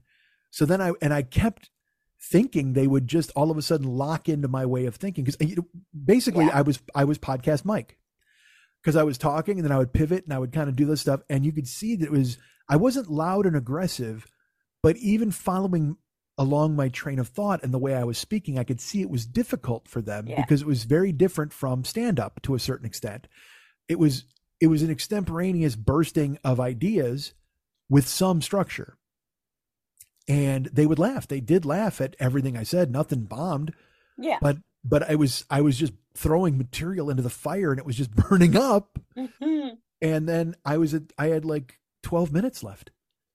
And so I told the 7-Eleven story, because I was like, because I literally, I didn't know what the fuck else to do. I'm like, Jesus Christ. Because even the stuff I had been doing at Zany's on the road with Lenny, when I was doing 20, 25 minutes, I would tell a long story sometimes. So I just told the 7-Eleven story. And I was happy I did, because then that did well. And, I forgot to tell you something. When Lawrence started ringing up those Hollywood open mics and stuff, he also goes, hey, let me ask you something. He goes, do you still do that joke? And I go, which one? But I kind of knew which one. And he goes, the N-word that cured cancer. Oh, yeah. And I said, I haven't done it. And he just goes, never forgot that joke. He goes, the first time you did it, he goes, it just burned in my brain. He goes, I tell people it all the time. And I was just like, and it's funny because, and again, I'm not jerking off. Patton Oswalt came up to me, him and Brian Posehn, the night I did it. And they were like, that's the funniest thing I've ever heard. That's the funniest joke I've ever heard. And again, it's not just funny. It's not a punch in the face mean. It's a reality check that is funny. Yeah, it made a point. Yeah. You know what I mean? So whatever. And so who cares? But it did make me go, holy fuck. Yeah. I haven't done this. I haven't seen Lawrence in 20 years. And I haven't done stand-up with any regularity in 15. And there's a guy out there who remembers my joke and keeps telling it to everybody. Like, it made me go, fuck, you know what, dude? You have worth. You were good at this. Like, you have something to bring to the table here. You can't let it die. And again, I was formulating my plan anyway, but then this made me just go, well, now you know. And do I really know? Maybe not, but it was nice to know in that moment that someone knew and remembered that kind of thing. And so I did my set, and I told the 7-Eleven story. And again, it was fine. It wasn't good, really. It was just 11 people. You know what I mean? Sometimes that happens in stand-up. And then afterwards, like, people were like, how did it go? I said, well, all of us went up and did our act. And then afterwards, we all sat around and told each other great set. I said, that's what it was, because none of us had a great set. But we also understood, because we've done this for so long, that in a room of 11 people, getting people to laugh and pay attention the entire time is also kind of a victory. You know what I mean? Because truthfully, none of us should have been doing 20 minutes. You know what I mean? We should have been doing 10-minute sets. Even Lawrence was on stage and he would start a joke and then he'd just go, I don't remember the end of that joke. And he goes, so you know what? Let's do another one. Let's go this route. You know what I mean? He just did that. And people, it was that kind of a loose night. You know what I mean? Yeah. But Lawrence had more confidence with it than I did. Like, I would not have been good about going, I don't remember that. Because I would have then been like, you fucking idiot. Why don't you remember this shit? I would have been mad at myself, you know, and I don't ever want that to be the case. So, so my point is, what night of the week was that? That was a Thursday. Might have been a Thursday. Okay. It was a weeknight. Okay. So I know you have dogs and I know you have panting. Yeah. But let me at least tag that with this if I can. Yeah. So I did it and I did 20 minutes and I was like, all right, that was fine. About 10 days later, my buddy Jeff was like, hey, I need you to can you take me to a gig? And I said, sure. Where is it? And he said, it's in Santa Clarita. It's on a Saturday. Oof. Yeah, come pick me up. And I said, yeah, no, that's fine. I'm happy to do it. And he said, do you want to go up? And I said, well, I know the guy who books the room. I've worked his room. I have a history with him. I've worked at his rooms many times. I go, I'm not sure he would want me to go up. I said, but you can check, because this guy used to book a room. He used to book a room in Santa Clarita. We called it was the Marie Callender's. And they had a side room that was it was perfect for comedy. It was like this. And so they would do comedy in it and you couldn't say fuck. You couldn't, yeah. He would took bullets out of your gun where you couldn't swear. And then one night, there was like 25 people and it was kind of freewheeling and some guy in the audience said fuck. So I was like, all right. And then I did it in my set a couple times, and I did huge laughs. Yeah.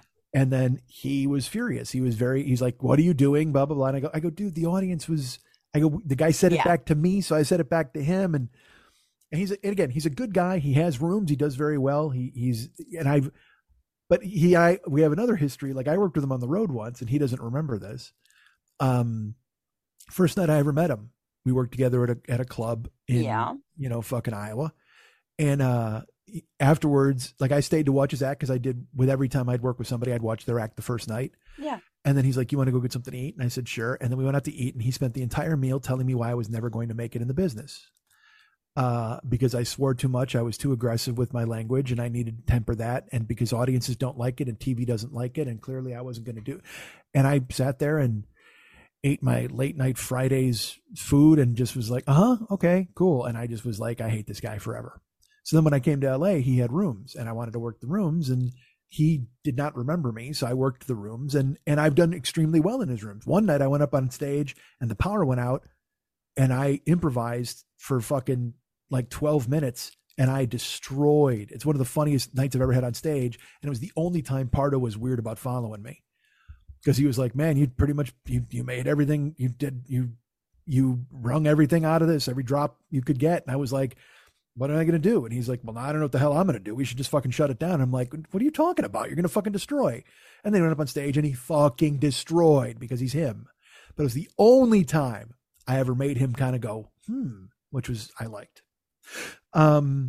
So I said, Jeff, I don't know if he's going to want me to go up. So then the night of, Jeff is like, well, I can get you 5 minutes if you want, probably. I said, and I went, I don't know and I kept finding excuses to not do it. And I'm like, this is so against everything you fucking said you were going to do, man. What is your issue? And it's 5 minutes in a pie house. What the fuck are you scared of? Why wouldn't you do this? And so I then texted Jeff and I go, yeah, man, I want to go up. Absolutely. And he goes, all right, I'll ask him. We'll see if we can get you up or whatever. So I took Jeff there and then it was just presumed I was going to do 10. I showed up and the guy who was hosting it is this guy, Paul. And he goes, all right, Mike, you'll do 10 because our feature act is stuck in traffic. He goes, so I'll go up and do my time and then you do 10. Or if you can keep going, I'll give you the stretch. But if she gets here in time, she'll go up. And I said, great, whatever you need, which used to be the answer. Yeah. That always used to be the answer. Great, whatever you need. What do you need? I can do it. So he did his set and then he brought me up. And I will tell you this, 14 people, 17 maybe. So again, same type of small crowd. Same type of atmosphere, wooden tables. Like it was almost exactly the same as Sister's Barn. Yeah. And the only difference was there was a pallet you could stand on. So you were a little higher than the audience. You had a stage. And I went up and I purposely in my brain said, all right, do this different. I had the set I wanted to do the 5 minutes easy. And then when he said 10, I was like, all right, well, I can do this and talk a little bit about the place. And, you just go through it in your head. But I said, but the most important thing you need to do here is you need to do jokes. You can't just wing it. You can't be podcast Mike. You have to be stand-up Mike. You have to figure out who he is. And he brought me on stage and he had the mic in the mic stand. And I used to, I hold the microphone, the mic stand, when I don't take the mic out of the stand, but recently I've been taking whatever. So I took the microphone and I went to pull it out of the stand and it wouldn't come out. And I pulled it and I even said, hi. I pulled it and it hit me in the fucking mouth. Oh, Jesus. I hit myself in the mouth with the fucking microphone. and everybody goes, oh, because it was a shot. There was clearly. And I laughed and I go, hey, you wouldn't imagine I've done this for 30 years, would you? And that got a laugh. And then I tasted blood. And I went, I'm bleeding, right? And they went, oh my God. And I put my fingers to my lips. I've got blood all over I cut my lip open in the craziest way. And I've got blood on my fingers. And then I just talked about that for like 5 minutes. Just making fun of the fact that I did that, but did it in a smart way and in a quiet, I played to their level. I did it right. But I could feel my lips swelling. And I would say that I'd be like, I took a shot like George Foreman came up here and punched me in the face. I go, I'm not used to getting hit until after my set. I'm not going to lie to you, whatever, just silliness. But it wasn't quick. I paced it and I didn't come at them aggressively. And then I made fun of it for a good 5 minutes and I wound up doing like 15. And I did a set. I did jokes. I did the bits that I had planned to do in addition to working in the fact, but I bled the whole set. I kept dabbing a napkin on my mouth because I was bleeding. And I'm sure that engendered instant sympathy with them. So the audience wanted to like me anyway. Yeah. But then the way I dealt with it made them really like me, where I ingratiated myself almost instantly by making fun of myself instead of being like shocked or mad or furious or whatever. And I felt like a comic. It was amazing. It was that thing where, again, there's 14 people there. I got laughs through the entire set. I improvised. And also Jeff had never seen me on stage. Jeff, I've been driving him back and forth and Jeff had his own sitcom. I did a show about Jeff a couple years ago. Jeff has had incredible success in this business and he likes me. He's just met me. I've driven him around places and he just thinks I'm fucking funny as a normal guy. So it was important for me to do well in front of him. And then I did. And afterwards he was just like, why aren't you doing this all the time? Like you should be out there all the time. And it meant a lot. It meant a ton. And I was so proud of myself because I made adjustments from Sister's Barn. Will they carry through to every show? I don't know if they will. Will it be something I'm able to do every time I'm on stage? Can I control who I am and getting mad and furious and all those things? I don't know. I'm going to try, but you can only do it by getting out there and doing it as much as you possibly can. So when you ask me about the Mayflower, I say to you, I would be very interested in something like that.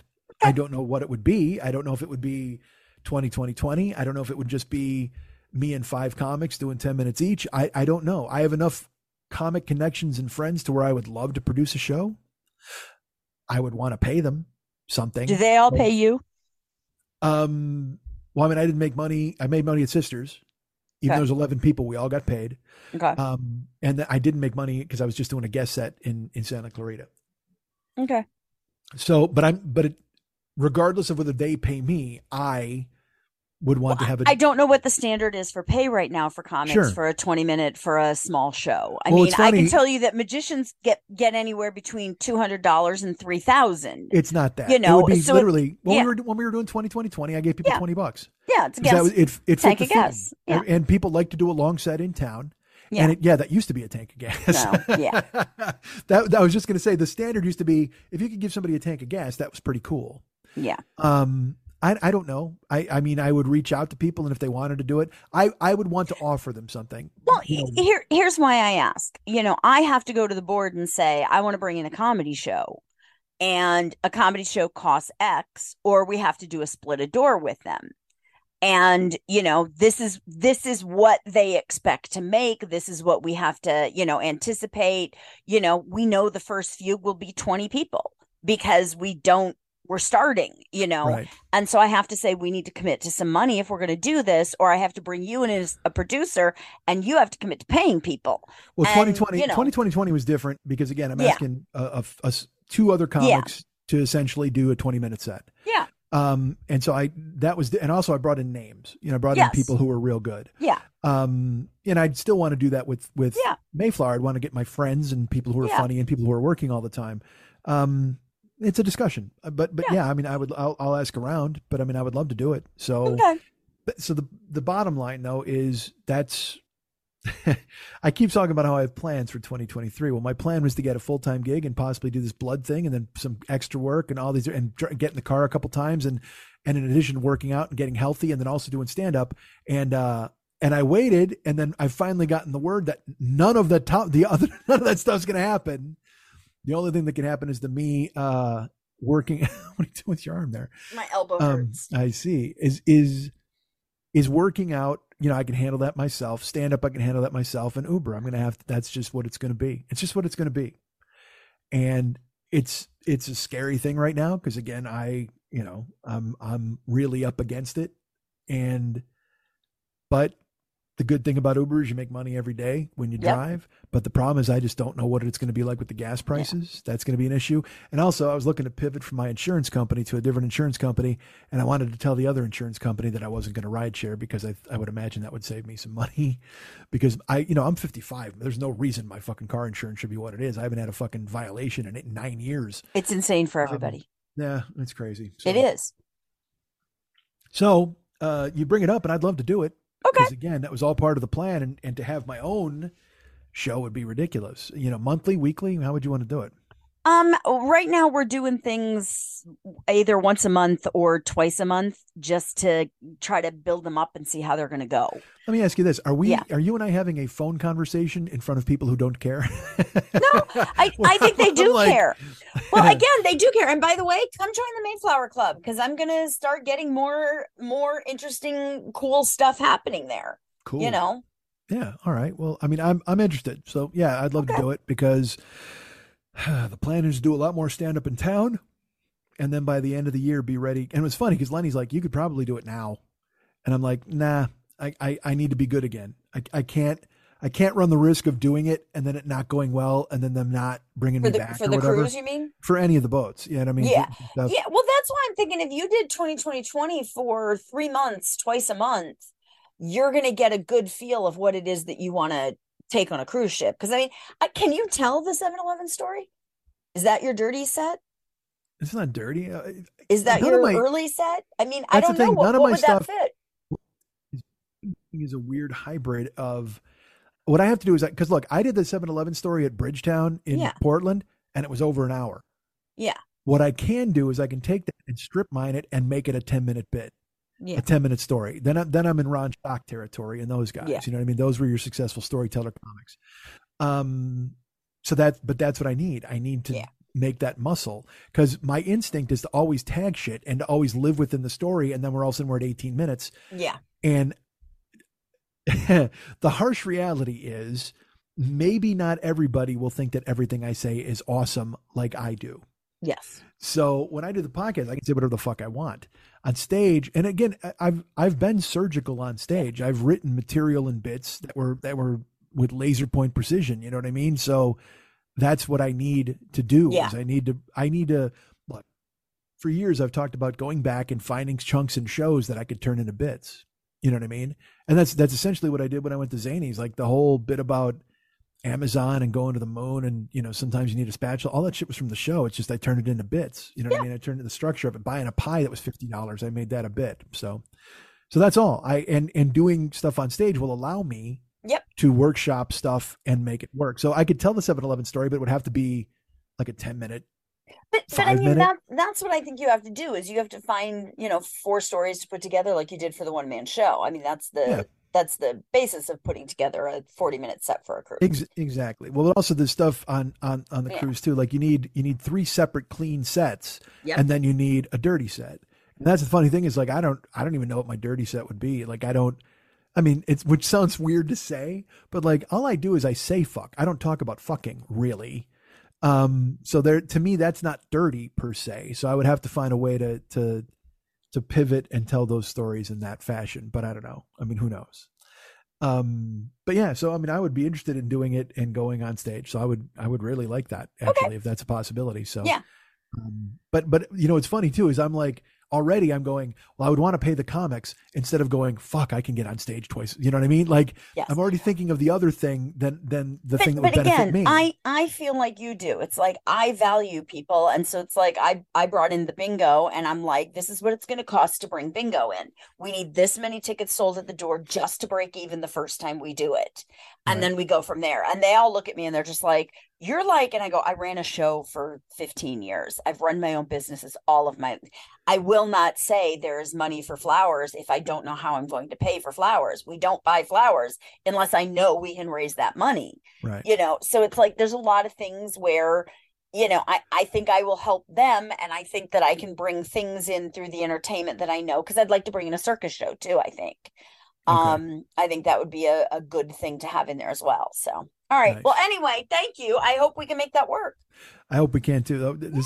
Although this sounds dangerously close to the end of the interview I had at the grocery store. Thank you. I hope we can make it work. Well, fantastic. I can't wait to hear from you by Friday. Well, maybe by Monday. Terrific. And cut to next Monday, and I get a call from you, and you don't even leave a voicemail, and this whole fucking thing got a trap door pulled on it.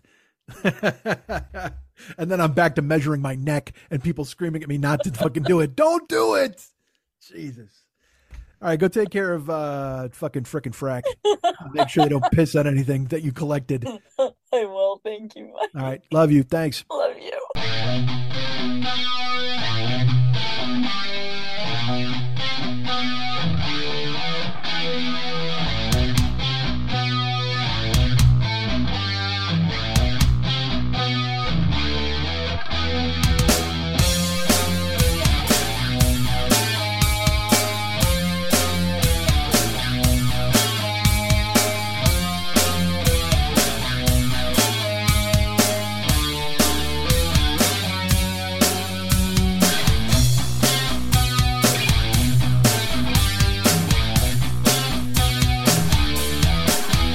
If there's anything I like more than me, it's people who like me. I love me, but if you love me, I love you. 'Cause you know why, we both love me. How great am I? Let's talk about that for a while. And by a while, I mean forever.